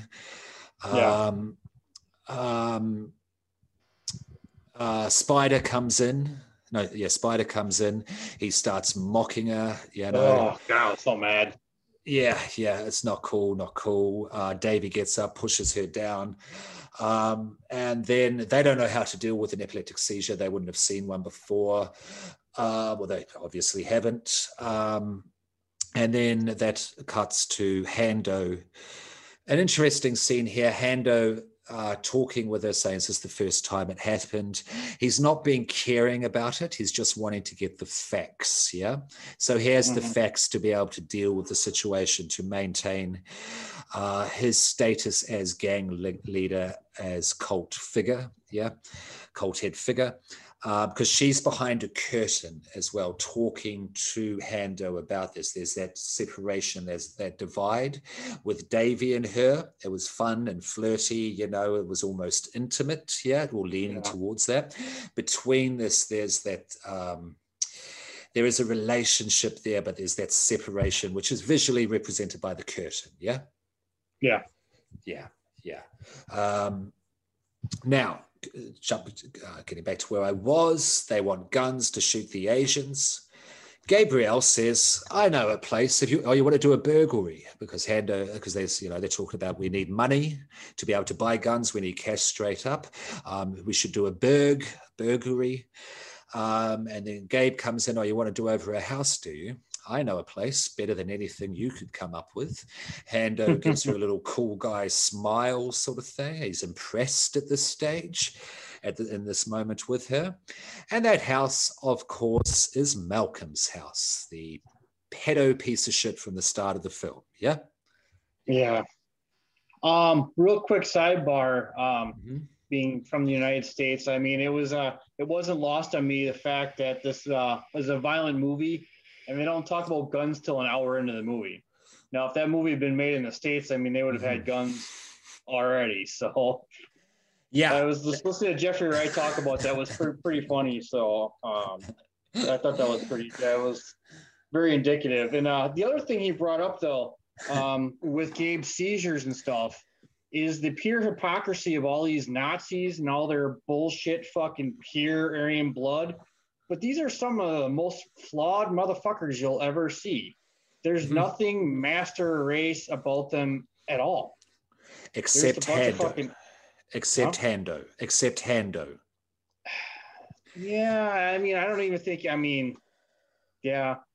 Only in terms of representation, to show that he's two-dimensional. Yes, he'll go to the gym. Yeah. He's dressed the best out of all of them. He has the most propaganda in his room. Only on that two-dimensional level to contrast with the gang/family unit that's being formed. You know what I mean? So it's that balance between this can happen to anyone, and this is the piece of shit that they fall for. Yeah? Yeah. But otherwise, definitely, because Spider, he's a stupid asshole. He's the comedian, but a real dumb piece of shit comedian. Cackles is just an ugly motherfucker. You wouldn't let him in your house. You know what I mean? Because he just looks brain dead. And none of them are appealing characters. None of them are charismatic. None of them are physically appealing. No one's hot except Hando, and I just explained why. You know what I mean? Or anything like that. They're the type of people back in 1992 Victoria, if you saw, you would cross the road. Yeah? Mm-hmm.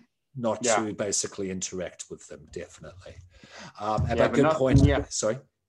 Yeah, nothing about these guys screams master race to me at all. So I just thought it was very, very hypocritical on their part. So absolutely. And done very intentionally by Jeffrey Wright, which I thought, once again, I don't mean to be on Sketch Johnson, but very intentionally. So scene by scene, action unit by action unit, beat by beat, definitely. And a good point about the guns as well. Yeah. Even in 1992, it would have been another. No one would have been leaving the gang. It's a bit too much for us back in America in 1992. Even no. Good point. Here's a message from the devil. He ain't playing around. I don't want yours.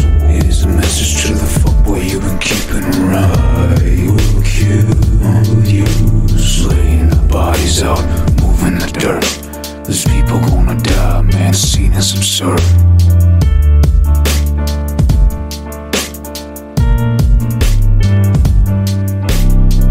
Here's a message from the devil, he ain't playing around. I don't want yours. Here's a message to the fuckboy you've been keeping around. I will kill you slow.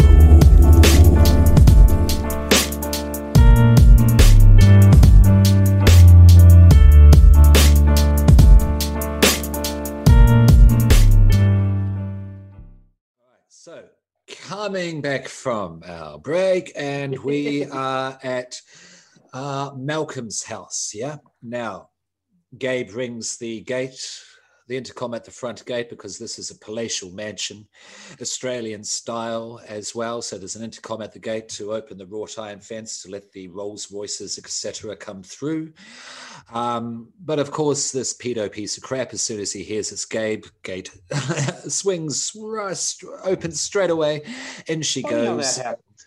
They're having a drink. He's got pretentious opera music playing. There's fancy paintings all over the place. It's palatial white as well, very 1992, symbols of being a rich arsehole. And now he tries the pedo thing on her. Are you going to stay? No, this is only a quick visit.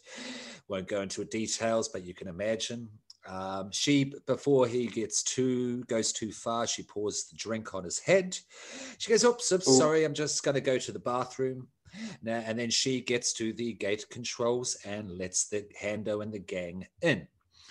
They all creep downstairs, and then there's one of the funnier moments in the scene. Spider, I forget the actor's name, but good performer. He reveals his comedy chops here.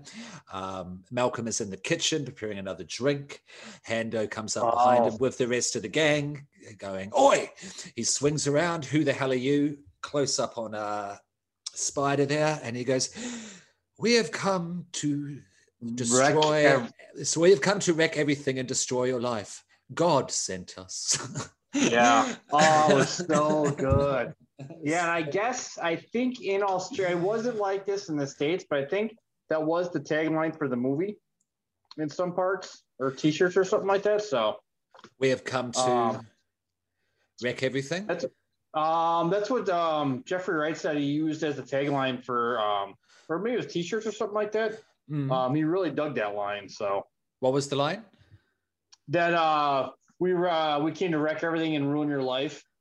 God sent us. Oh, so I didn't know that. That's cool. So that's fantastic. Definitely another soundbite I would hopefully get to use someday in the future. So. Oh yeah, that was a marvelous little moment. Definitely. Okay, the first time I watched that, I probably rewound that part like 3-4 times, and I cracked up every time. So I'm like, normally under normal circumstances I wouldn't laugh, but knowing I know what this guy's going to get in the end. Yeah. Absolutely. And comedy comes from inappropriate moments. It's a part of the art form of a comedy to create something highly inappropriate, a tension building sort of thing. And you have that little moment of levity. Everyone's going to laugh. You know what I mean? Comedy ain't always bright and shiny. Let's just say that. Yeah. Okay. So as you imagine, Malcolm's dealt to. He's actually tied around the toilet by the hands and the feet. He's going nowhere. And they are loading up the Rolls Royce with all of his, fancy belongings, as from sculptures to fancy busts to, I think it's a VHS they pick up. Yep, I was gonna say a VCR and TV. A VCR, yeah. And what amused me, and it was 1992, but it was even 1992. We know what these things are. One of the skinheads, I think it was Cackles, picks it up and goes, "Oh, what's this?" And he goes, "Swack it in there, mate." I mean, it's a VCR. It's 1992. You know what that is. This is how dumb pieces of shit. Did you say what's in here or something like that? I was like, "Are you fucking idiot?" I know. Yeah. But again, just how dumb these characters are. But this whole scenario really plays out how dumb they actually are, but we'll get to that in a moment. What's important to point out here, Hando's doing his whole bit about how the Rolls Royce is a fine, vehicle, being German. The Nazis had Rolls Royces, if I'm not mistaken.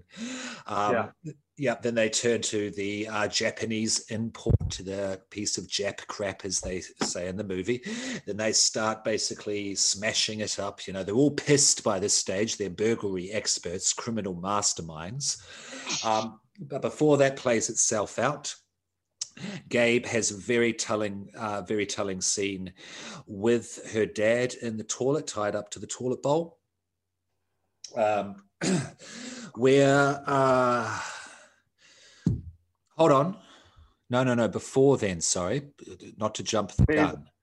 Yeah, they ask her how they know this guy. Or they kind of go, they go over, what he does for a living, and then they ask her. It was a film producer. Marketing. Yeah, he did like all the or a producer, and he did posters. Yeah, he was at advertising, and then he went to producing films, making films as Davey, Hando, and Gabe, the love triangle. Yeah, for this moment. And then I think Davey or Hando, one of them says, "How do you know this guy?" No, it was Hando. He's looking at a painting, pretending to understand it. Yeah. And then she goes, "Oh," even quite nonchalantly off the cuff. "Oh, it's my dad." Hando and Davey have turn and look, go, what? Yeah, and then Davey's looking at some really creepy pictures of her and her dad, like she's in like a schoolgirl outfit, and he's looking creepy, and it. Yeah. Well, the thing I really liked though that wasn't lost on me that Malcolm was tied to a toilet in his own world of shit where he deserved to be. So. Oh, nice. Good visual metaphor. I never picked up on that. That's exactly it. Yeah, that is exactly it. Definitely. God, I mean, you had a feeling like the first time you watched it that was the case, but once she says it, my stomach just fucking turned. I was like, yeah, fuck this guy. Absolutely. Oh, no, all good. We had to touch on that first, though, because then she goes into the toilet. She basically confronts him. He says, "Why are you doing this to me? You deserve it." Now he says, "But I loved you." That wasn't love. She says, "Why couldn't you love Mum?" Is that what really happened? I'm paraphrasing. Did she really die in an accident? Is that why she killed herself? Basically really making, without stating it directly, that Gabe's mum killed herself because of the incestuous relationship between her husband and her daughter. Yeah. Whoa. What did you think, though? It has to be said because it's stated in the film. He said, "But you always started it." I just thought he's a textbook fucking sociopath. Absolutely. It's never his fault. It's his way of justifying. Precisely. It's his way of putting the blame on her, and I'm the normal one, and just typical horrible sociopathic behavior. Child abuser. It's child abuse 101 as well. Who knows how young this started from that photo we see her as a young schoolgirl, as well, younger than she is in the film, quite significantly so. She's been manipulated into this from a very young age, you know what I mean? To the point where she believes, sorry, one moment, water. To the point that she believes that is fatherly love for her.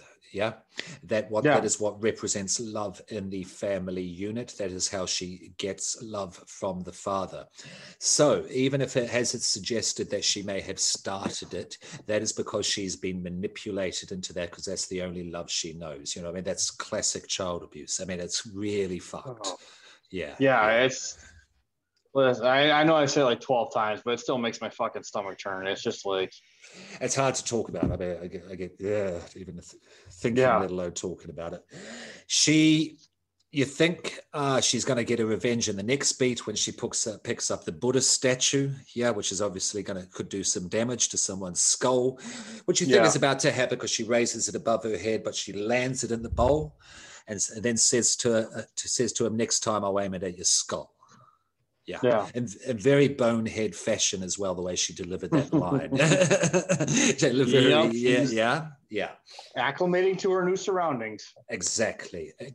She's found a substitute for paternal love somewhere else. As messed up as that is, that's just what's happening, and that's what happens as well.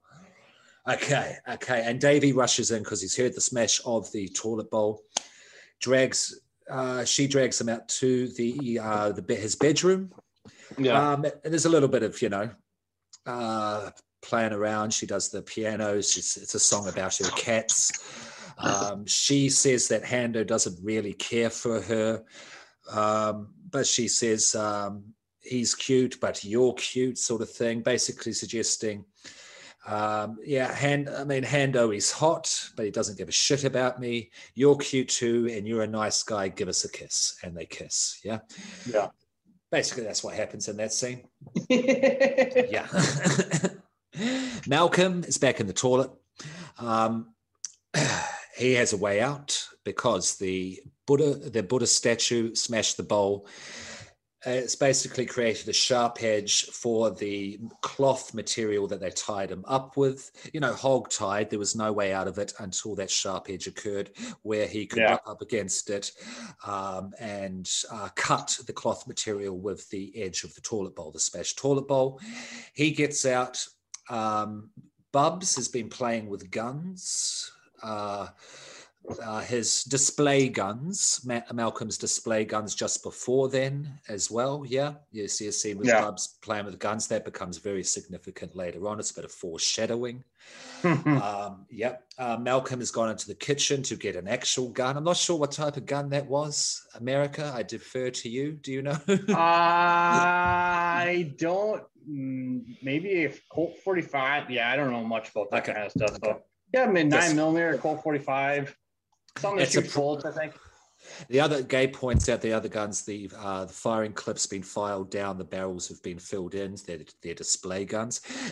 When he puts in the clip, you go, okay, that's not a display gun. It's hidden in cereal as well. This is for intruders. It's set up cereal boxes. He goes into his bedroom where Gabe and Davey are, maybe having another kiss. Who knows? Davey whacks him with I think it's a badminton racket, knocks him to the floor. They run out. He starts into the hallway. He starts firing. They come down into the garage where Hando is driving the car pissed, like a bull in a Spanish conquistador bullfight, because Spiders has his jacket. The car's been destroyed. Jap crap has been spray painted on it. They've forgotten about their mission about the burglary entirely at this stage. And then Malcolm comes in and starts firing. Hando bowls them over, and they all get in the car, the Japanese import, and drive off. Burglary failed mission. Yeah, I had to chuckle. I was thinking of Boondock Saints when he was tied up to that toilet. I'm like, why don't you just pick it up off the floor like they did in that movie? Say that again. You've seen Boondock Saints, I assume. Yeah, the part where they handcuff the one kid to the toilet and he just rips it out of the floor. Yeah. There's one, I don't like to look at films too, why don't you just do this? You should have done that, because it can kind of take away from the enjoyment of the movie. But also when Malcolm runs out, when he runs into his bedroom why didn't Davey just start punching him? Because he whacked him with the racket and he had fallen over. When they had bowled him over, there was plenty of points to take care of Malcolm, but it would have taken away from... Good point to point this out. Jeffrey Wright, he likes to show the lives of ordinary people in his films, but he also feels and believes that there's no such thing as an ordinary person. If you look deep enough into the life of anybody, great drama is there, and a story can be told. He always puts in a classical trajectory into his narratives, yeah? And when Malcolm is running out, firing the gun, the opera music builds. It's at a higher volume at this point, you know what I mean? It's almost like a classical narrative, almost a theatrical moment here for the film, you know what I mean? So it's just to show off his flair in this point as well, and to show that the ordinary characters can lead dramatic lives, and this is a highly dramatic moment. Yeah Makes sense. But point being, the burglary failed. They're complete idiots, and they've shown it once more. In dramatic detail. Now, before we get there, is there anything else we need to point out? So they've failed. They go back to the squat. Hando's pissed off. He's sitting on the couch, knee tapping. He's worked up. Gabe's doing her hair. She's humming a little tune. He tells her to shut up, stop doing that to your hair. You look ridiculous, and keep the noise down. Gabe, I think, after dealing with her dad in such a fashion, confronting him in the toilet, she's got a bit more confidence and courage about her at this point, certainly towards dominant male figures. She continues to hum and play with the hair. Hando says, "Shut the fuck up." And then she basically goes off at him, and puts him in and tells him the truth of what he is. You are useless. You can't look after yourself. Why didn't you just get the stuff and go? You can't do anything right. Hando kicks her out. Calls him a loser, and that's what set him off. Oh, the losers. Yeah. And people like we've all met. Not Hando to that degree, but we've all met people who aspire to be Hando-esque. And if you call them a loser, if you get to the ego, that was a real bullet to the ego then, a shot to the ego. That was the one that set him off. I was like, yes. Yeah, because he hits her. He just whacks her full in the face at that point as well, which is the first point of physical violence he actually demonstrates towards her, as seen in the film. She goes off. Davy chases after. Davy chases after. Bubs chases after Davy, calling him gutless, calling him weak. You're leaving us for her. Davy turns around and slaps Bubs. Goes and then gets up to Gabe. "Can I come with you?" "No." Gabe says, "There's something I have to do." You got a pen and paper. Writes down the address to his grandmother's house. "If you ever need me, I'll be there." Hando has said, "Where the fuck are you going?" And he says, "I'm going home." So Davy at this point has had enough as well. The family unit is falling apart. The family unit of the gang is falling apart. All the women are gone. Yeah. Okay, so now it's interesting though what Gabe has gone off to do. She goes and dobs them into the police. What did you reckon about this moment? I don't know. I mean, it makes sense. It just seemed a little sloppy. But I mean, it makes sense in the arc of the story, and she's done, and now she's got some confidence, and she's got a man that she thinks is not going to treat her bad, and she's like, well, fuck these guys. Here's the ultimate revenge, and I don't want you guys in my life anymore. Yeah. It's a revenge moment, definitely. Actually, it's a little bit of a character trait which reveals itself again right near the end of the film, that want for revenge, where she enacts revenge. She can be vengeful, I guess, but she has good reason, though. She has good reason. Now, Davy has gone off to basically stay at his grandmother's house, who is as old school German as can be. Yeah, for sure. With her little dachshunds in the house, so... Yeah, she speaks German as a first language as well, and Davy speaks fluent German as well. And the house is very 1950s German/Australian. It is quaint and it is twee. He's in a little sleep out, a little, I don't know what you call granny cottage. I don't know what you call them in America, but it's made for a young girl, not a grown bonehead man, basically. He's definitely got to swallow his pride, but it's a place to stay. So, yeah. Gabe, after she's dobbed. Oh, actually, before Gabe arrives, I'm not sure of the sequence there, but we can't leave out what happens to young Bubs. Oh, yeah. So so we forgot actually when the cops show up in general. Yeah. So Gabe's dobbed them in. The consequences of that dobbing in is tragic. Yeah. It's tragic. Yeah. Hando, after the next morning, whatever, Gabe's left, Davey's left. Hando goes to turn on the water tap to make some coffee. It's gone. Bubs informs him that it was cut off yesterday. Hando's calculating. He's very calculative, whatever you say about him. You know, he is stupid, but, you know, he calculates in his head. He's cold and calculating. And he goes Russell Crowe did a great job in this scene, saying a lot without saying a word. Oh, absolutely. In the eyes, definitely. He says to Bubs, does anyone know we're here? Bubs goes, no. Is there an outside tap? I don't know. He puts his hand very fatherly style around him, goes, aren't you meant to be my scout, sort of thing?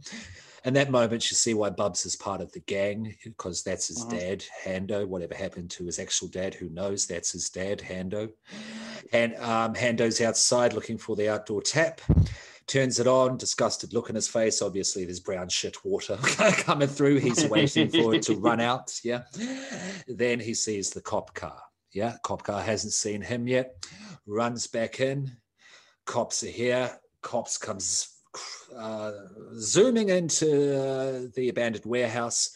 Great little camera work from the cops to the car point of view, cop car point of view, going fast. Oi music blaring. And then they park, brake skidding. Outside the office is where the office area is, basically where they're all squatting. And then Bubs comes out holding the gun that he kept from the burglary scene, the display gun that he kept from the burglary scene. The cops pretty much shoot him. I think they give him one warning and then shoot him straight in the head. Bubs is dead. Yeah. Heavy moment. Definitely a heavy moment. The version you saw, because there's some edits, some censoring of different versions based on the scene, around the scene. Did you see the gunshot wound in the center of the head? Yep. Yes, same that I did as well. In England, waffle on again, the version they saw, they were talking about how that's cut out of some versions. But that's what, in the original cut, however you see it, that's what happens to Bubs, and then they go in and they grab the rest of the boneheads. There is a funny little moment by Spider again, where the cops grab him. I think he punches or pushes a female cop. The male cops grab his arms and he goes, "Oh, I surrender." And she goes, "Too late." Kicks him in the nuts. Rochambeau. Yeah, I laughed so hard both times I saw that. I was like, that is awesome.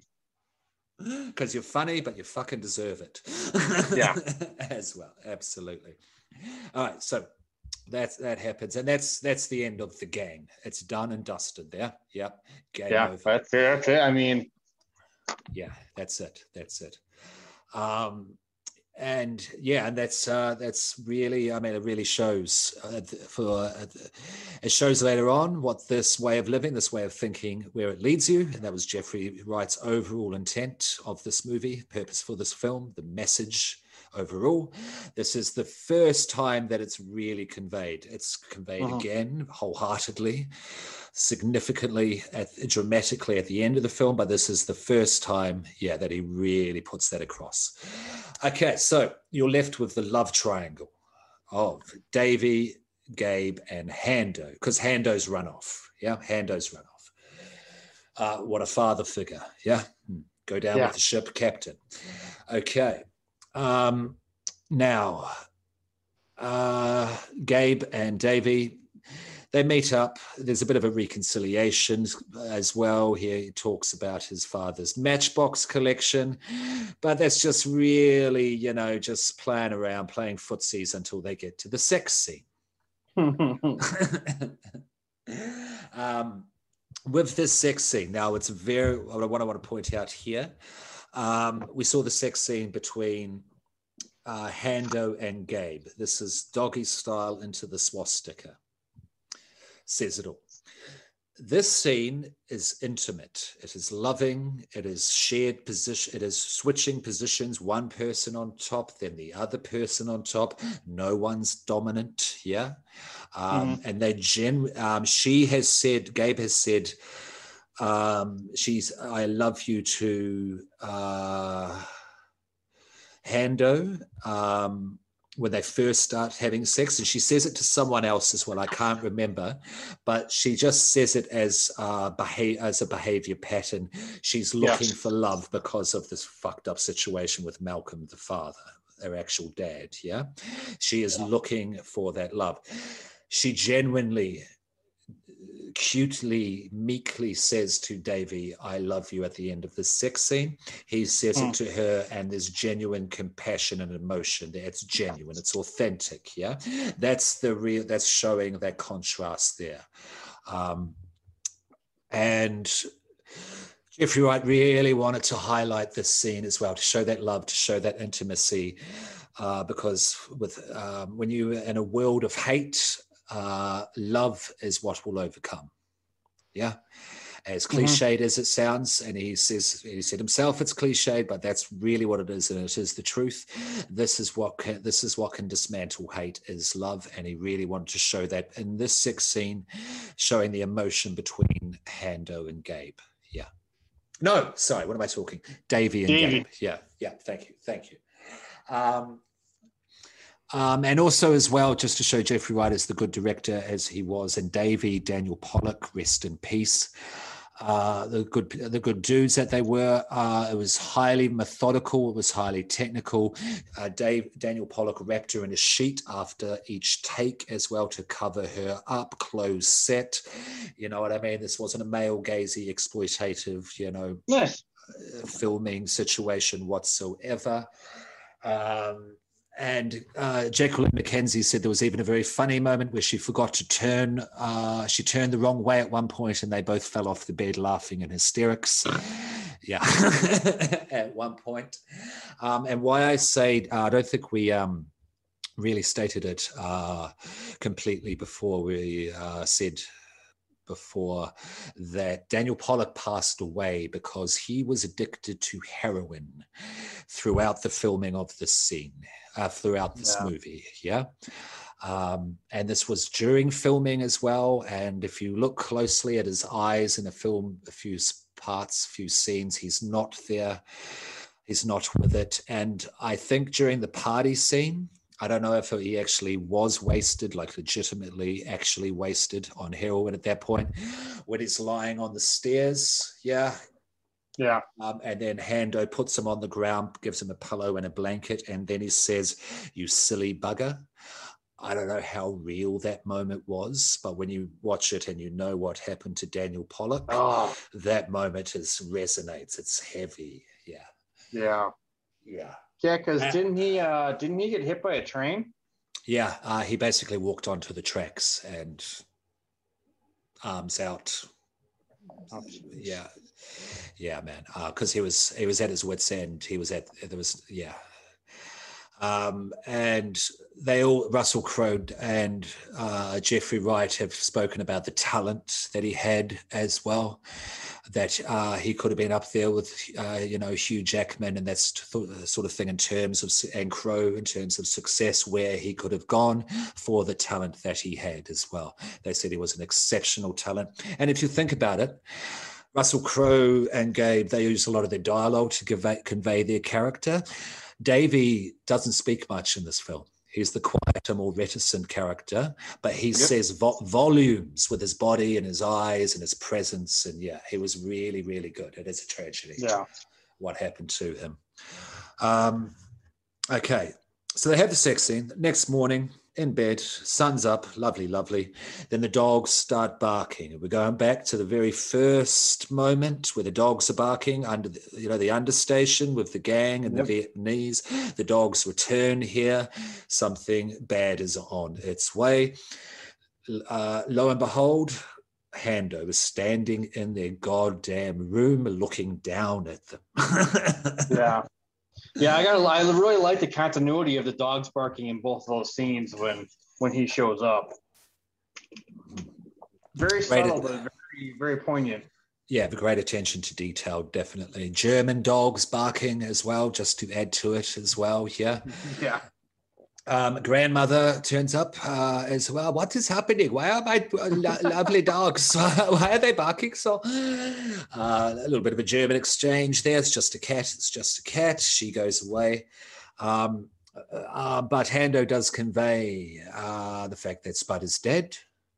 And he does question them both, particularly Gabe, because he's kind of just glaring at her while Gabe is looking up at him, terrified, as you would be. How did they know we were there? Davey acts as the alibi, gives the alibi. She was with me the whole time since she left the squat, even though Davey knows that wasn't the truth, that wasn't the case. But I guess just in that moment, he wouldn't think that she would do that. You know what I mean? Yeah. What do we? Hando says we've got to stick together. Past is past. Davey falls into line. What are we going to do? I got a plan, mate. Cut to next scene. And I'm not sure. Middle Eastern, Indian. For want of a better word, foreigner is being strangled to death by Hando in a 7-Eleven, choked to death, and actually he kills him. Yeah. Great cut. It was, and I was really impressed with what they did here. Because Hendo really actually looks defeated this whole rest of the movie.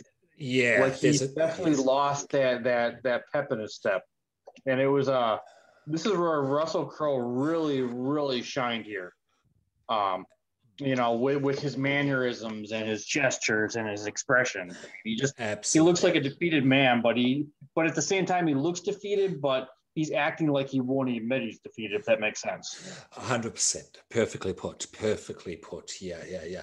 He's doing his best to convey this strength and dominance. So he's got that wild, violent look in his eyes still. I'm still a man of action, but he's hunched over just a little. He's not standing up straight as he was.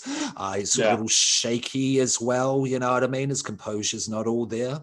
Definitely very well pointed out. And so, they fill up the car at the 7-Eleven with junk food. Let's drive. We'll drive all night and dump this piece of crap in Adelaide, which is roughly about 3-4 hours drive from where they are in Melbourne. Yeah. Okay. And then I think they're listening to the radio as well at loud volume, the news, try and get the police reports sort of thing. It's just a tense, horrible scene in that car when they're driving at night. You see a bit of the barrenness of the Australian landscape, because once you leave the city, you're in no man's land, especially along that stretch of road. No other cars are going to be around you by yourself.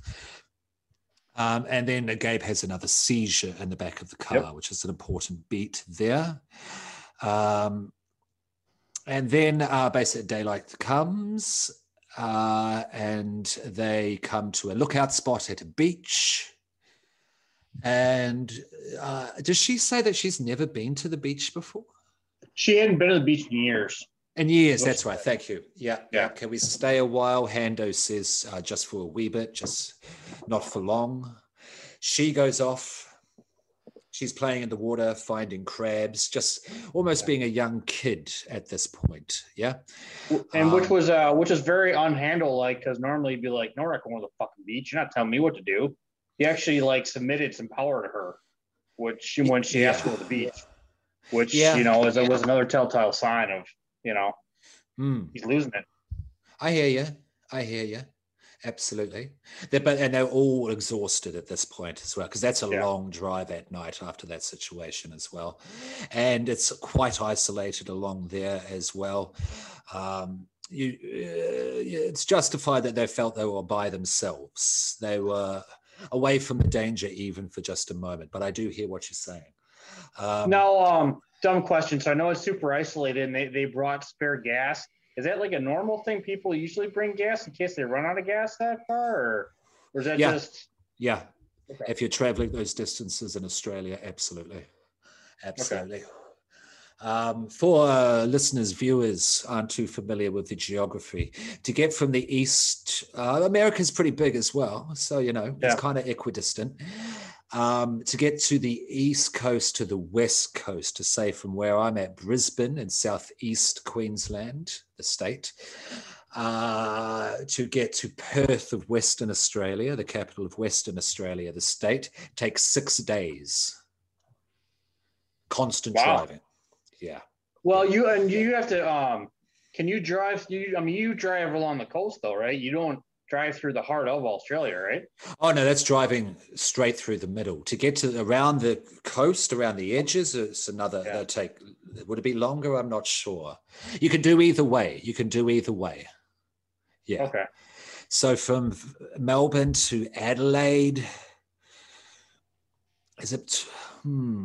Actually, I would have to look this up. It might even be much longer than 3 to 4 hours. Actually, you might be talking 2 to 3, even a couple of days to get there. Actually, would make more sense if they've been driving all night and they're not at Adelaide, they're at the beach. Yeah. Okay. So you're looking at 2 to 3 days, even. Yeah. But with the interstate, I mean, you can get across the United States in 2 days pretty. I mean, it'd be a push. Okay. Nah, not. I've done it, but yeah. Yeah. So from Victoria, where Melbourne's at, to Adelaide, the neighbouring state in the south there, it's about 2 to 3 days, I'd say. Yeah, I might be wrong. Okay. Anyway, I'm not a geography expert anyway. They're not there from driving all night. It takes longer than that anyway, as the film shows. All right, they're at the beach. And then this is where Hando tries to flex his dominance over Davy again, and says to him, "We've got to get rid of her. She's sick." Tries to go in with the empathetic approach, but then the true Hando comes out. She's trouble. She's going to weigh us down, etc. We'll give her some money. It's only fair. $200. Leave her in the middle of nowhere. $200 even in 1992 wouldn't do squat. Basically wants to abandon her.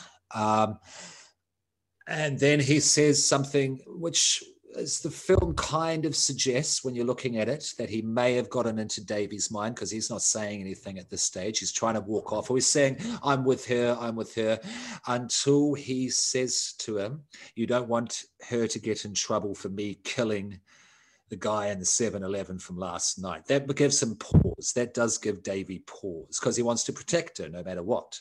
Right, yep. Gabe is up above. She's trying to show Davy the little crab she found. They're underneath in a kind of sand tunnel. She's up on a rock above. They can't see each other, but she can hear. She comes in at the end of the conversation, when that happens. She hears that they both want to get rid of her. Yeah. That was a well done shot, too, when they panned up to her, sitting above them. Yeah. She runs back up to the car on the lookout spot, up the steps to the car.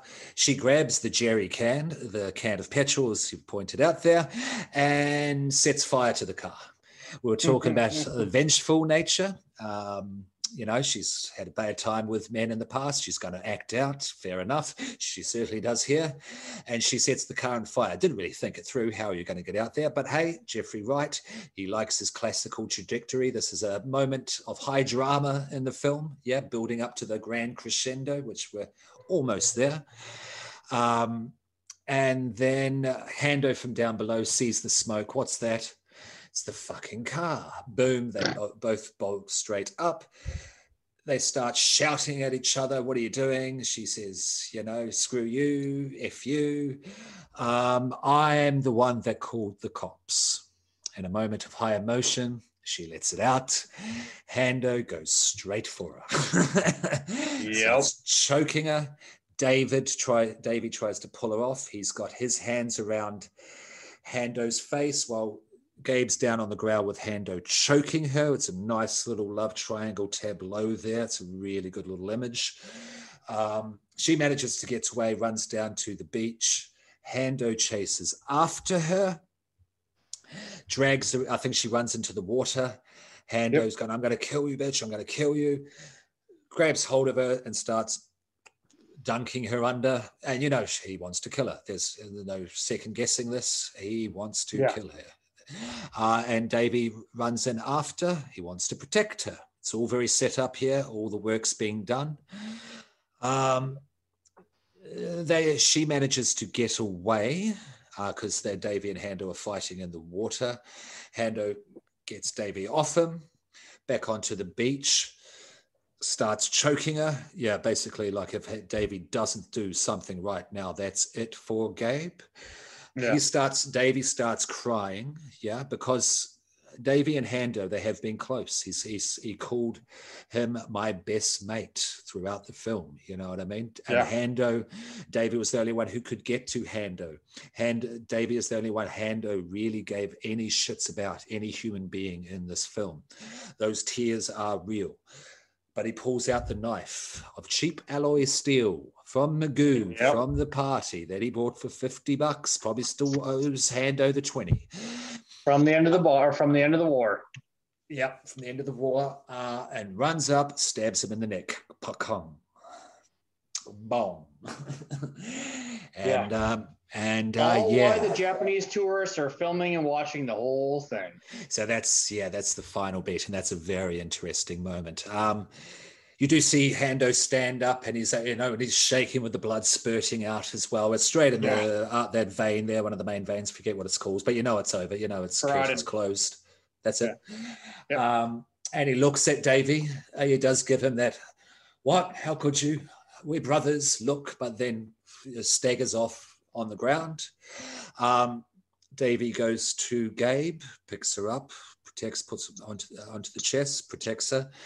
She says to him one word: stay. Don't leave me like all the other male figures in my life. Yeah. Actually love me properly and stay. Yeah, very powerful. Then the Japanese tourists arrive from the cliff above with Gabe and Hando hugging each other, and Gabe and Davy hugging each other, and Hando bleeding out on the beach. Japanese tourist busload comes out, all with cameras and the big shoulder-mounted video cameras. It is 1992. There's no cell phones at that point, the mobile phones, and they look down and they all start taking the photos. They start recording the footage, and Davy looks up. Then there's a close-up of a couple. In frame is a couple of Japanese ladies, paraphrasing. Are they okay? I'm not sure. Back to the beach. And the final shot is Hando's point of view. So it's skewed, turned up on its side, as his head is laying against the beach, seeing the tide come in. Ba-boom, ba-boom, ba-boom. Theme music comes in and plays, credits roll. Yeah. Heavy. Yeah. Now, we need to touch on that final beat, that final moment of the Japanese tourists, because that has been a moment, that is a scene of discussion, of contention even, of why Jeffrey Wright was called racist for putting the Japanese tourists in that scene there at the end. What do you reckon? I don't know. That's a really good question. I haven't thought about that too much. I don't know if he's just trying to show that, empathy in general. I don't think it was really directed towards any kind of particular race of people, but I just think it's a natural general reaction for any person from any skin color that's like, are they okay? Well, they could be. It's not my fucking problem. What do I care? Yes. I'm on vacation. Yes, he did. It's like watching a car accident. Everyone stops and, turkey necks, they drive by. Everyone likes watching a car wreck. Yeah, that's pretty much what he did say. For one part, and the first part, and the second part, it's twofold, his reasoning, was that he said, yes, you have dickhead neo-Nazis who've come to their ultimate conclusion living that way of life. And then you have people who live a much better way of life through better thinking, better planning, just being better people. And I'm talking Japanese people over Australian white people in total. He is an Australian white dude, Jeffrey White. That's why they have gone further in the global society than Australian white people in 1992. That's why I put them up on a cliff looking down as well. So what he's saying kinda is it might be racist, but it's racist towards these white dickheads, not the Japanese, as people read it to be. He is a heavy-handed dude, Jeffrey Wright, at times. So this can be seen as a heavy-handed moment. Depends on how you read it. Could be this is just reality playing itself out. Anyone would take a photo. Anyone would be curious. Yeah. But also he was also saying, no, I just really hate Nazis. And I think the Japanese tourists are better than Nazis. I really want to show how much a piece of shit the Nazis are by having them up on the cliff looking down at them. Yeah, that's a really Wright's good point. Words. Yeah. After you. Yeah, I mean, nothing. I mean, if I've learned anything about Jeffrey Wright from this movie, is nothing happens by accident. Nothing happens by accident. No, nothing happens by accident. Yes, I mean, that's a really good way of putting it. I hadn't thought about it, so. Yeah, I think by that point in the movie, I was so emotionally drained. I was like, Jesus fucking Christ. Hey. In a good way. No. Yeah, in a good way. In a good way. Like you said, the movie's it's 30 years old, and I mean, if you think about it, we're two guys that live on opposite sides of the world talking about this movie 30 years later. So he did something right. Yeah, and it's both relevant in both our countries. Yeah, back then and to this day, definitely. Yeah, definitely. And so, point being, if you think this film promotes this sort of behavior or racism in any way, shape, or form, you are looking at it very incorrectly. You are wrong. I don't get it. I mean, their time of dominance is very short in the movie, and the one guy of the whole group that was a halfway decent person is the only one that survived and didn't go to jail. Unless you think dying young and going to jail young is horrifying, well, that says something more about you than the picture than the movie. Yeah, absolutely. And it's shown how this can happen to anyone as well. You know what I mean? Through the breaking down of the family unit, how people need that family unit as well. Anyone can end up in this situation as well. As well as this line of thinking, this way of living, it leads to this ultimate conclusion as well. So what he's saying really is forget gangs, whatever it may be, look at yourselves, look at the flowers in your own backyard, whether you be a father, you be a daughter, you be whatever sort of thing. And basically help yourself to help your own life out. Don't go down these lines because it can happen to anyone. Yeah. That's the ultimate message is. After you. And obviously, the Nazism and everything is a horrible thing. But if we don't have these discussions, like this movie, that's why, I mean, I'm very guilty of this myself. I mean, I don't, sometimes you think the stuff shouldn't be taught to kids and, but he brought up a very good point. It was widely released in Australia, very well censored in France and Britain, but highly recommended in Germany. Because the Germans teach, yes, this is part of our history. It's a shitty part of our history, but if we don't teach this history, we're going to fucking repeat it. So we're not glorifying it, but we still need to talk about it. That's awesome. Okay. Thank you for clarifying that as well. That's awesome, actually. White power Russian music labels don't adopt it and make it your own. You know what I mean? That's a wrong reading of it. Absolutely. But this is art, and it's going to be interpreted in different ways, though. That's the danger of art, though, as well.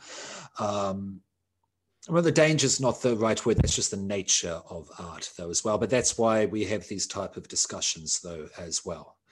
Right. And to bring it back to the United States, I mean, it's very similar of talking about slavery. It's a really shitty part of time of our history. But if we stop, I don't believe we should celebrate, we should have statues and any of that shit, but we still have to talk about it. It's a really shitty thing in our history that we need to address. And it's obviously that mentality is still prevalent, but not talking about it, it's not going to make it any better. Absolutely. And I've been very guilty of that. I mean, I say tear all these fucking statues down. I don't want schools named after Confederate assholes, but we still need to talk about it. So. Absolutely. And that's why Romper Stomper is an important Australian film that Australians need to see as well, because the values conveyed by the gang in this film are some of the values conveyed in middle class culture. in Australia as well. The gangs just go around and shout it out, whilst the middle class culture will say it around dinner tables at night or to themselves quietly in the pub in the corner, that sort of thing, or maybe not so quietly, depending on how the pissed they are. But it has horrible values spread throughout to this day. So it is an important Australian film in that way, because it's not just them, it's also us as well. It's something we need to be aware of. Yeah. So that's why this film is still important to this day and worth talking about near 30 years later. Yeah, it's I mean, I hate that we have to have the conversation, but I mean, it's the same thing here. Yeah, I mean, the middle class thinks that the lower class is beneath them, but at the same time, we're all being shit on by the same upper class. Yeah, man. There you go. You know, it's a lot of people say, well, it's not my problem, so what the fuck do I care? Yeah. Okay, let's just after you. Sorry. Oh, go ahead. Okay, I'll just run through some. Is there anything else you want to say though? Now that we've done the plot of the movie. Really, I think the one point I forgot to bring up is obviously, so we've talked about that we don't condone this whatsoever. It's just the hypocrisy of Nazi skinheads in general is that they literally stole their culture from the people they're fighting against, and I don't get it. You know, it's just I hate hypocrisy. It's the worst thing. It's almost as bad as ignorance. So, but I think we addressed it earlier, so I'm not going to keep hammering that. No, 100%. I also I will mention what it was like back in the day here as well in New Zealand and Australia. Let's go to 1992. I never grew up in Australia, so I can't necessarily speak for Australia, but I spent 30 years in New Zealand. Yeah. So I was there in 1992. I was 15 years old. I was an impressionable young teenager. In Christchurch, New Zealand, in terms of gangs, you had the neo-Nazis, who we just knew as skinheads because we weren't hip, we weren't privy to Jamaican rude boy culture, history, English working class history, etc. Well, I wasn't because of the background I came from, and school was not my focus. I was a street urchin, you know what I mean? I wasn't going to school, I was running around the streets, causing my own low-key brand of terror and just getting wasted a lot.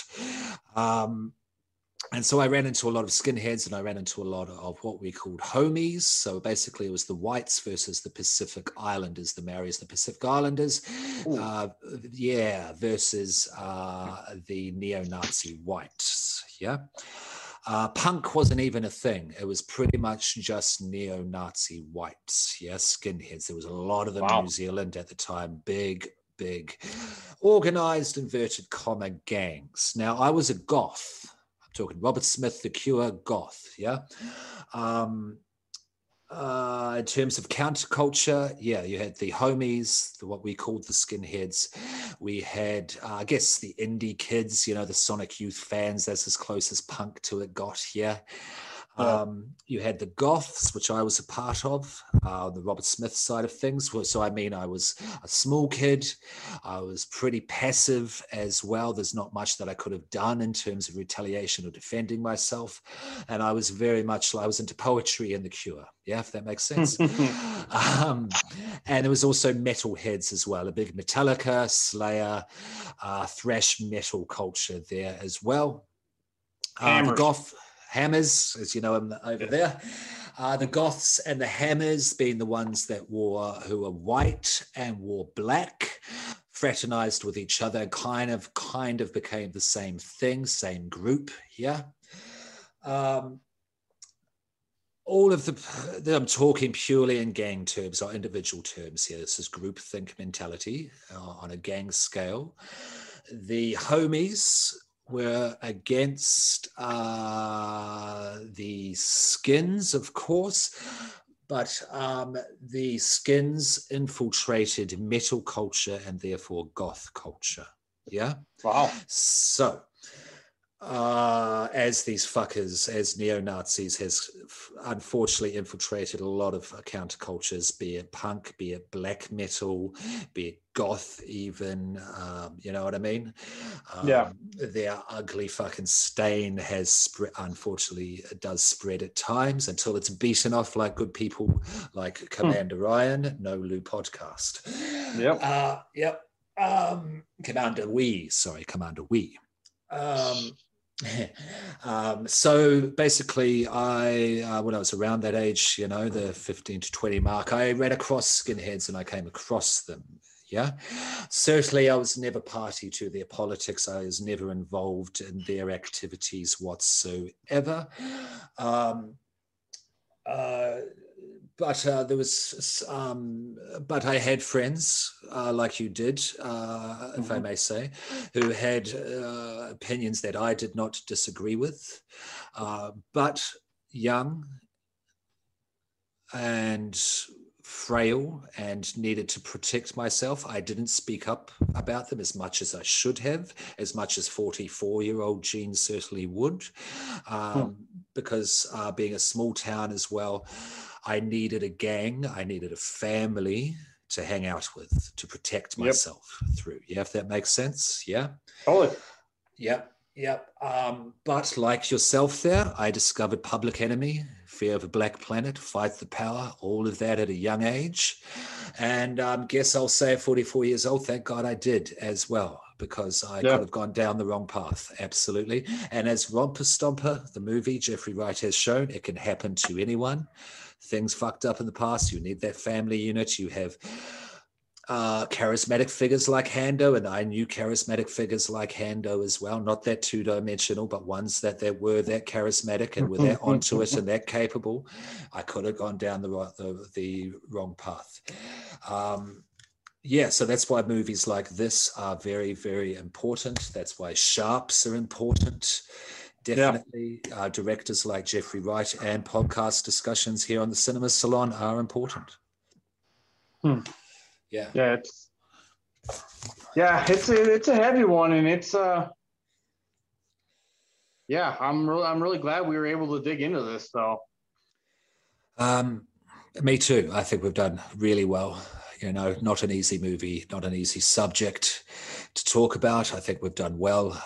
I think we've shown it's still a significant film, as well as it's just a damn well-made film as well. Still stands up. Definitely, just as a movie watching experience, it's really good. I do have some other things. I think we've said enough, though. I think that's a nice place to leave it. What do you reckon? I think I'm just kind of going through my notes here. I think I nailed all the points I wanted to. Obviously, I'm very thankful to you for this opportunity. It was a great conversation. Definitely got me thinking. So really kind of dig into my recesses, my own brain, and revisit some things. So likewise, man. Likewise, and really appreciative that you came on as well to get that perspective from over there in the USA as well, because this is a global, topic of discussion, as it's a global situation from 1992. Well, from back in the day, from the beginning of time to this day, unfortunately. And it's something we still need to be vigilant about as well, to show throughout, through our podcast discussions, through our movies, through our discussions just in general with each other as well. Keep talking about it so people like Hando don't manipulate the disenfranchised, and politicians don't manipulate the hard trod by, because if it never does go away, at least there will always be keep up the fight against it forever, basically. I mean, there's more disenfranchised people now. I mean, I'm not even talking about politics or the pandemic, but just the way the world has gone. I mean, we're very with materialistic, at least in the United States, very materialistic. And sometimes that you're chasing the material as an adult, you tend to neglect the youth. And then they get stuck into these things. So that's why these conversations are even that more important.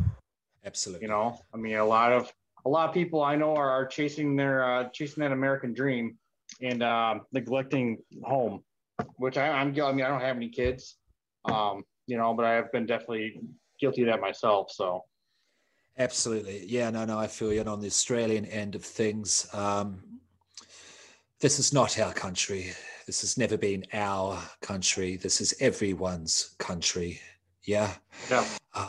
And we know whose country it was first, so let's never forget about that, and let's pay more attention to that and stop looking overseas for influence and sort out our own situation here as well. You know what I'm talking about there, Australians. Yep. Yeah, definitely. Thank you, Mott. Thank you, Jeffrey Wright. And pretty much I would say thank you for joining me today. That is a wrap on Jeffrey Wright's Romper Stomper, 1992. The doors of the Sinema Salon are now closed. Fade to black. Video postscriptum. I forgot to do the rating and sin scale. So, little tack on here, back with Mott Spock. Thank you for coming back there, sir, for this little bit. Of course. Okay, so it's Romper Stomper. Jeffrey Wright's Romper Stomper, 1992. Okay, first thing we'll do is we'll do the rating and then we'll do the sin scale because that's nice and easy, fun way to finish it off. So out of 7 fleur de mals, flowers of evil, translating as morbid or scandalous works of art, out of 7, how much would you give Jeffrey Wright's Romper Stomper and why? I would probably give it 5.5 to 6. There was definitely a lot of sin on there, and as I watched it with a more educated eye, it got better. But it was a heavy movie and a heavy subject and a lot of sinning going on. So yeah. So what are you landing on? 5.5 or 6? I'll go 6. 6, nice, yeah. Nice. 6 flowers of evil. For myself, I'm going to go 5. It's very good. There's a lot of sin, there's a lot of flowers of evil, but showing us necessary evils that exist in the world, though, as well. So it's not a celebratory thing. It's a realization type of thing. And just because it's an important film that was very well made and presented as well, whilst not being an exploitative, sensationalistic film at all, it also showed the reality of the situation, the reality of the humans involved as well, whether you like them or not. It can happen to anyone, as we discussed. Right. Balanced by the 2-dimensional propaganda spouting arsehole that was Hando, though, as well. So it's also showing the danger of that type of thinking and going into that world. Yeah. So definitely a 5 out of 7 flowers of evil. All right. Yeah, for me, like if the bad guys got it in the end. So that's why it wasn't a 7 out of 7. But if it was a glory piece, or if Hondo ended up living and growing up to have kids and spread his bullshit, it would have been 7. But like you said, at the end of the day, they all got what they deserved. So, hold on. How do you mean? Like if Hondo had come out on top at the end, you'd give it 7. Why would you give it more for the bad guy winning? Oh, it'd be more sin. It would be more glorifying. No. Okay. I think there's a little bit of confusion here. Basically, just treat the 7 out of 7 for what did you think of the film as a film. We'll get to the sin rating next, sin scale next, but just for yourself as a viewer, what would you rate the quality of the film out of 7? Definitely a 6. Definitely a 6. Okay. Yeah. Okay. Cool. Mine's especially still 5. watching more and getting more in depth. Like if you just kind of watch it in the background, it probably been closer to a 4 or 5. But just the way things were shot, and the things and all the hard work, and what Russell Crowe did to prepare for the movie, and like you said, the gray, the blueness, and the grayness and stuff like that. The more you dig into it, and really why Jeffrey Wright did what he did, is the 6 out of 7.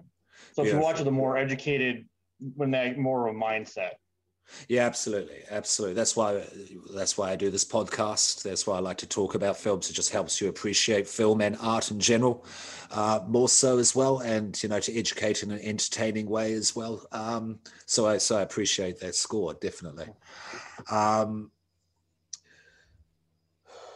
Yeah, I'll be critical. I'll give it a 5 out of 7. I do hear what you're saying with the 6. Why would I not give it 6? Maybe because I just enjoyed Metal Skin, the story, a little bit more. I can see that he does this type of thing of creating high drama out of the ordinary and ordinary people's lives. It was executed a bit more expertly with Metal Skin. That's his Revhead movie, the Cahoon, whatever you want to call it, Motorhead movie that followed up after this. Yeah. But no, 5's still a very high score, definitely, and worthy of that score. Okay, is there anything else you wanted to say before we did on the rating before we do the sin scale? No, that's it. Was it was a pleasure just to watch it with, like I said. I mean, the first time I saw it was when it first came out 25 some odd years ago, and now watching it with a more worldly view and actually taking more in depth, I appreciated it more than I did as a kid, and I actually appreciated it a lot when I first saw it. But watching it more as of a quote unquote worldly person, it definitely kind of opened my eyes to things. So. Yeah, absolutely. Well put. Okay. Yeah, and just with with the Flowers of Evil there, and the sin scale, with the rating there, it's just what you feel as a viewer. And Flowers of Evil just meaning that it's controversial, you know what I mean? It's not your standard mainstream romantic comedy that's going to have a storyline with an ending that conforms to the dominant ideology. This digs below the surface a little bit, you know what I mean? It's a black rose rather than a red rose, but it shows more truth in that way about what's really happening in the world. Right. That's pretty much what I mean about Flowers of Evil. Comes from Baudelaire, the poet, from his collection, his works there. Okay, now with the sin scale, this is again on the same lines as well. It's showing it's a necessary, vital look at the dark side of life through film, and they demonstrate sins because the battle between good and evil in Western society, it comes from Catholicism, it comes from Christianity, whether we want to or not. It's in Lord of the Rings, it's in Star Wars, and it's in Romper Stomper as well, yeah? Right. Even if you're looking at Gabe and Davey versus Hando, if you will, you know what I mean? Yeah. So, the sins that were demonstrated, we do in Romper Stomper, we determine these by the sin scale, which is just going through the 7 deadly sins of biblical history and seeing what sins were demonstrated in the film Romper Stomper. So we will begin with vainglory or pride. What do you reckon? Was there much pride shown in this film? That is a big fuck yeah, there was. I mean, it was the basis. It was the first thing that came to mind when I watched it. So yeah, it was a lot of misplaced pride, we'll put it. So yeah, for sure. Yeah, lots of vain glory, thinking they're greater than they actually are. Yeah, definitely. Yeah. So that's one for pride. Big tick for pride there. Greed or covetousness? Yes. Yeah. I say, I mean, I said yes too quickly. I'm not sure the best way to describe it. I mean, they definitely had to take whatever they wanted attitude. I mean, Honda was very greedy. He used her and threw her away, whenever Yeah. I'm not explaining this very well. I don't know. What do you think? I think yes for greed and covetousness, to keep yours and no one else's, particularly with the character of Malcolm, the dad. Okay, yeah. That's one greedy motherfucker, not only materialistically, but the whole, in the terms of the domestic sphere, his family. With Gabe, you know what I mean? The mother died, however she died. But he coveted his daughter in quite unspeakable ways. Watch the film if you haven't, you'll find out, or we've already talked about it, of course. So I think yes for greed there, definitely. Yeah, for sure. Yeah, I wasn't even thinking that aspect, but yeah, totally. Yeah. Number 3, lust or inordinate or illicit sexual desire. Well, like we just mentioned, it's another big hell yeah. Yep. And that's from Malcolm and the Skinheads as well. Hando was a very lustful character. You look at the party, the sex scenes in the party, that was just pure drunken lust, definitely. So from all angles, there was lust. Number 4, this is an interesting one, envy. Oh, yeah, I think so. I also think so. I was thinking just envious of ways past. I mean, obviously their hero worship of the Nazis and of Hitler in itself, they were very envious of what they were trying to accomplish, 100%. And also envious of what the Vietnamese were accomplishing in Melbourne, in Victoria, in Australian society as well. So yeah, definitely. Okay, number 5, gluttony, which is usually understood to include drunkenness, and I would also put on illicit drug use as well into this as well, to go with drunkenness, and that's a big yes. That's there's a whole scene. It was just a big gluttonous orgy, basically, is the best way to put it. So Yep.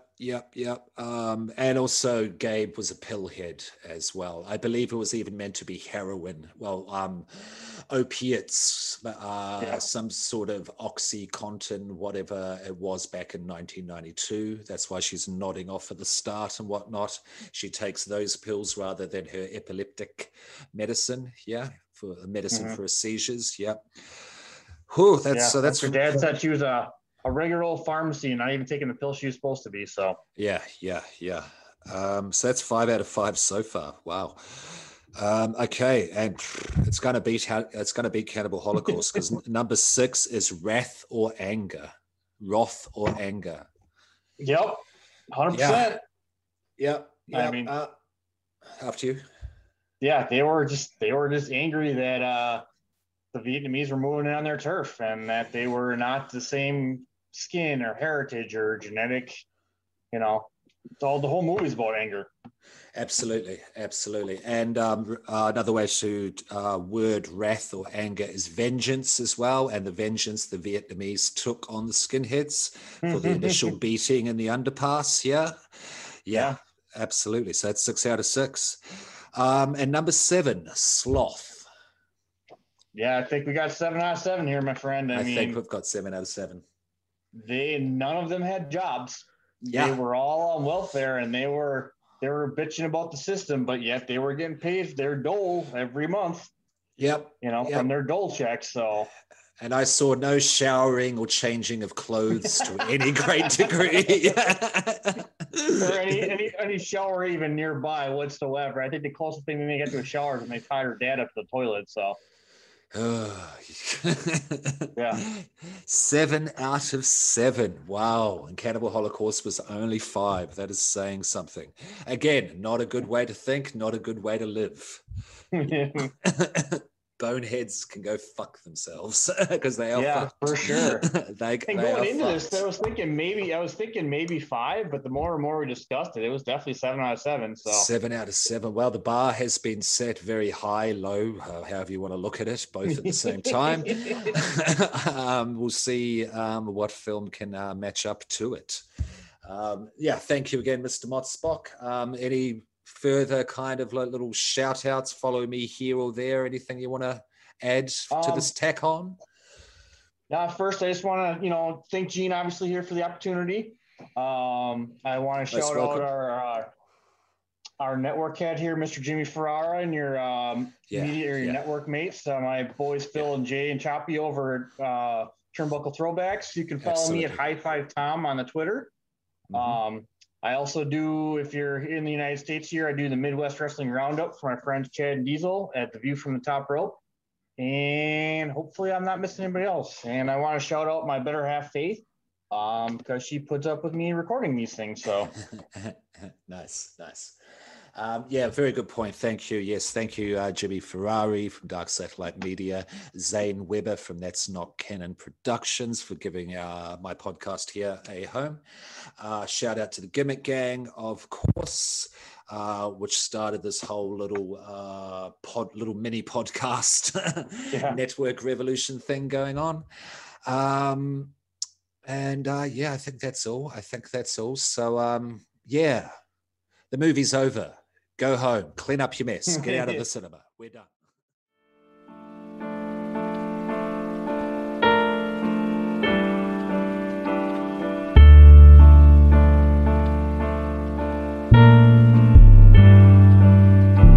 Life is a horror movie, it's as sin as the cinema. I'm stacking the copies and I'm putting sin in the cinema. Bearing the bad news, serving the slaughter. Death will take you. Life is a horror movie, it's as sin as the cinema. I'm stacking the copies and I'm putting sin in the cinema. Bearing the bad news, serving the slaughter. Death will take you slow.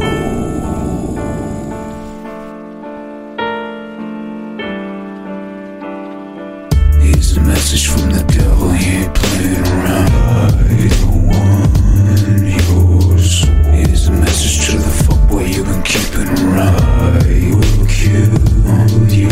Slaying the bodies out, moving the dirt. There's people gonna die, man, the scene is absurd.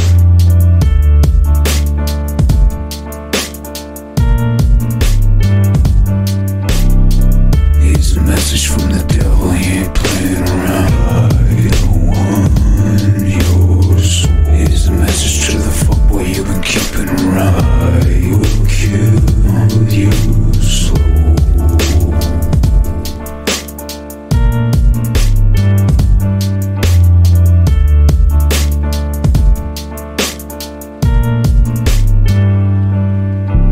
Life is a horror movie, it's as sin as the cinema. I'm stacking the copies and I'm putting sin in the cinema.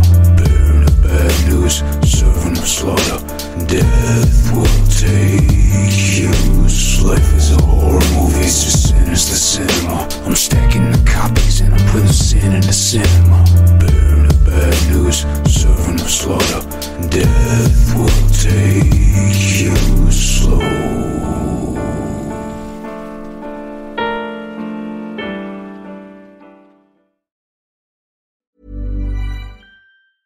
Planning for your next trip? Elevate your travel style with Quince. Quince has all the jet-setting essentials you'll want for your next getaway, like European linen, premium luggage options, buttery soft Italian leather bags, and so much more. And is all priced at 50 to 80% less than similar brands. Plus, Quince only works with factories that use safe and ethical manufacturing practices. Pack your bags with high-quality essentials you'll be wearing for vacations to come with Quince. Go to quince.com/pack for free shipping and 365-day returns.